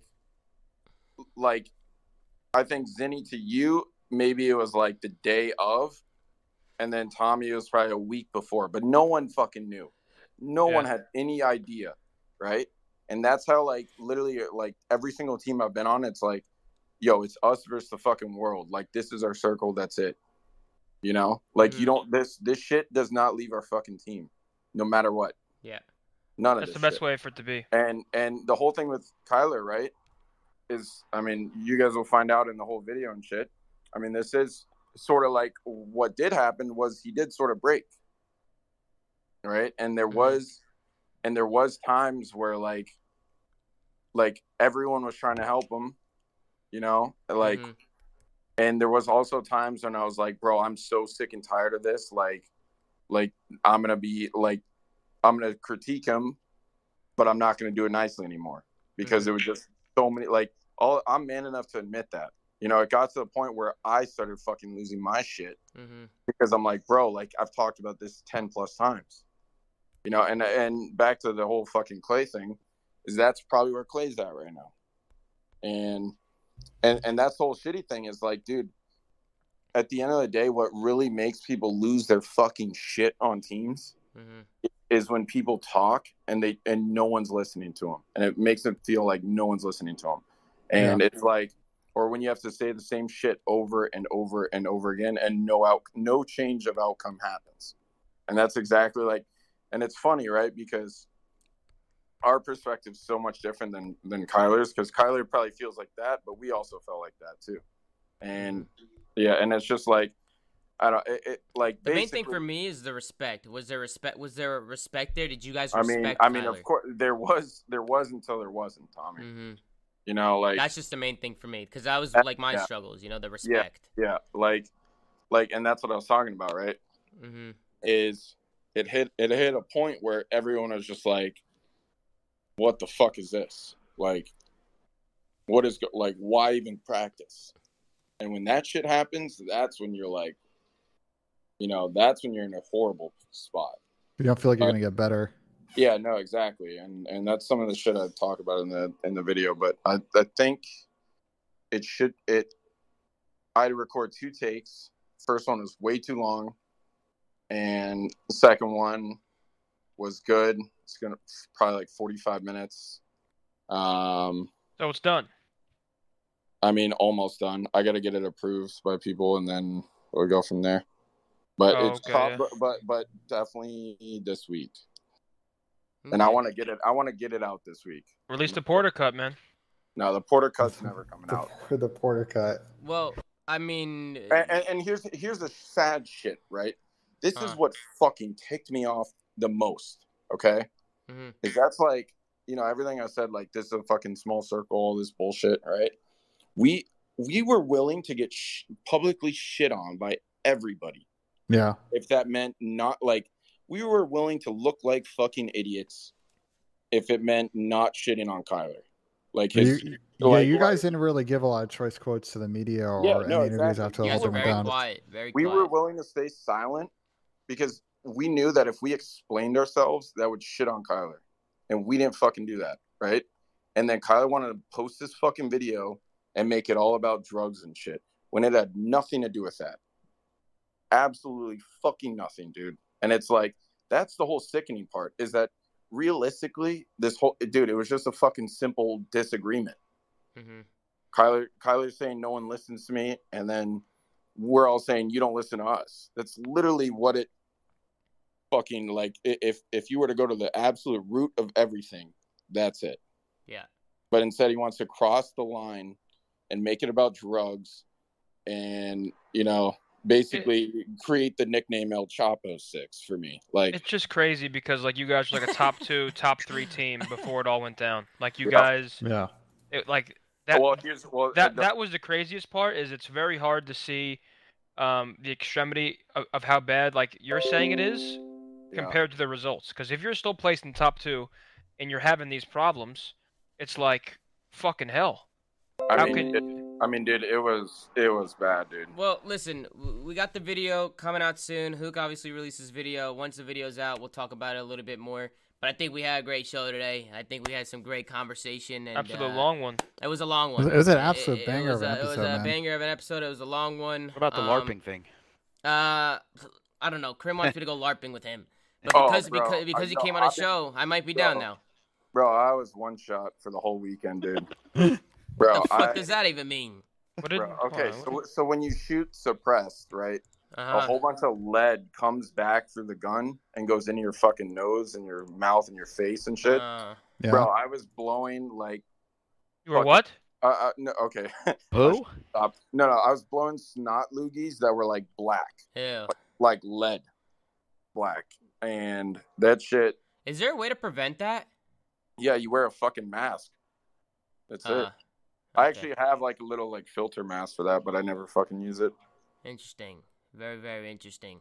Wait, Tommy, bring up the picture of me smoking a nice bogue. Oh, you texted me? Check your DMs. Oh, shit. Let's not promote smoking on this show. Come on, man. Smoking is good. No, it is not. Smoking is very, very bad. Smoking is better than vaping, right? It's got to be. I literally smokes to not vape. That's a cool picture, though. Oh, wait. Hold on. The TeamSpeak info is like, you can see it in the background. Let me. Leak? Yeah, let's go ahead and don't let anyone leak the TeamSpeak, please. Let me man, that'd be abysmal. Wait, no. Hey, that's a cool picture, though. I got the password to get in. No, it shows the password, too. Oh. That's a pretty good picture, though. Check it out, guys. That's fucking Ian Porter. Chilling out, you got your fucking vest on and shit. You look like you're in the fucking army. Yeah, here's a photo, man. You know what I'm saying? You look like you're fucking doing your thing. I actually got a lot better.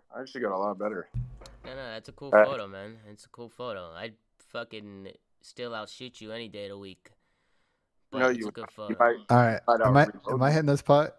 Yeah, Ben did Asim, hit the putt. And do not get nervous today. Ben, do not get fucking nervous. Please knock the fucking putt down. Give us a good view. Turn the lights on. Ben J. Nasim is coming out hot. Hopefully, he does not miss the putt for a fourth time. Jesus. So dark. Jesus, he is thick. Dude, he's thick, man. Oh, damn. Shit. I told you. Oh, Ben J. Nasim, he steps up. He's got the pants on today, not the shorts. He's going to get right into it. And he sinks the putt in for Championship Sunday. Ben J. Nasim gets it done. The minute I hit that was a W, bro. That was a W putt. Great Finally place. made one. Listen, I don't use this putter anymore. I use a nice mallet putter now. I'm getting used to the stroke with this old putter. You got to stop wearing gray sweats. I'm about to act up, man. Great.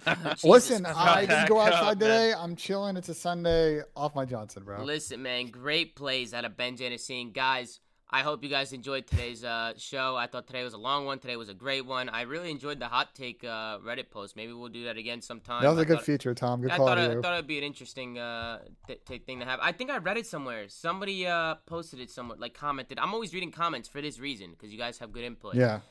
So whoever said that, thank you for that. But the hot takes was cool. Make sure to subscribe if you're watching on YouTube. Go to anchor.fm/theflank to go check it out on all the audio sites. Go follow The Flank at The Flank on Twitter. Make sure to follow at Crimsix, at Methodz, at Ben J. Asim, at ZooMaa, you know, all the good stuff. Make sure to go show us some love. Follow the stream, guys, if you haven't already. Hit that follow button. If you're enjoying, hit that sub button. And as always, we'll see you guys in another episode of The Flank, and have a good day. Hope you enjoyed the show. Have a good day. Later, guys.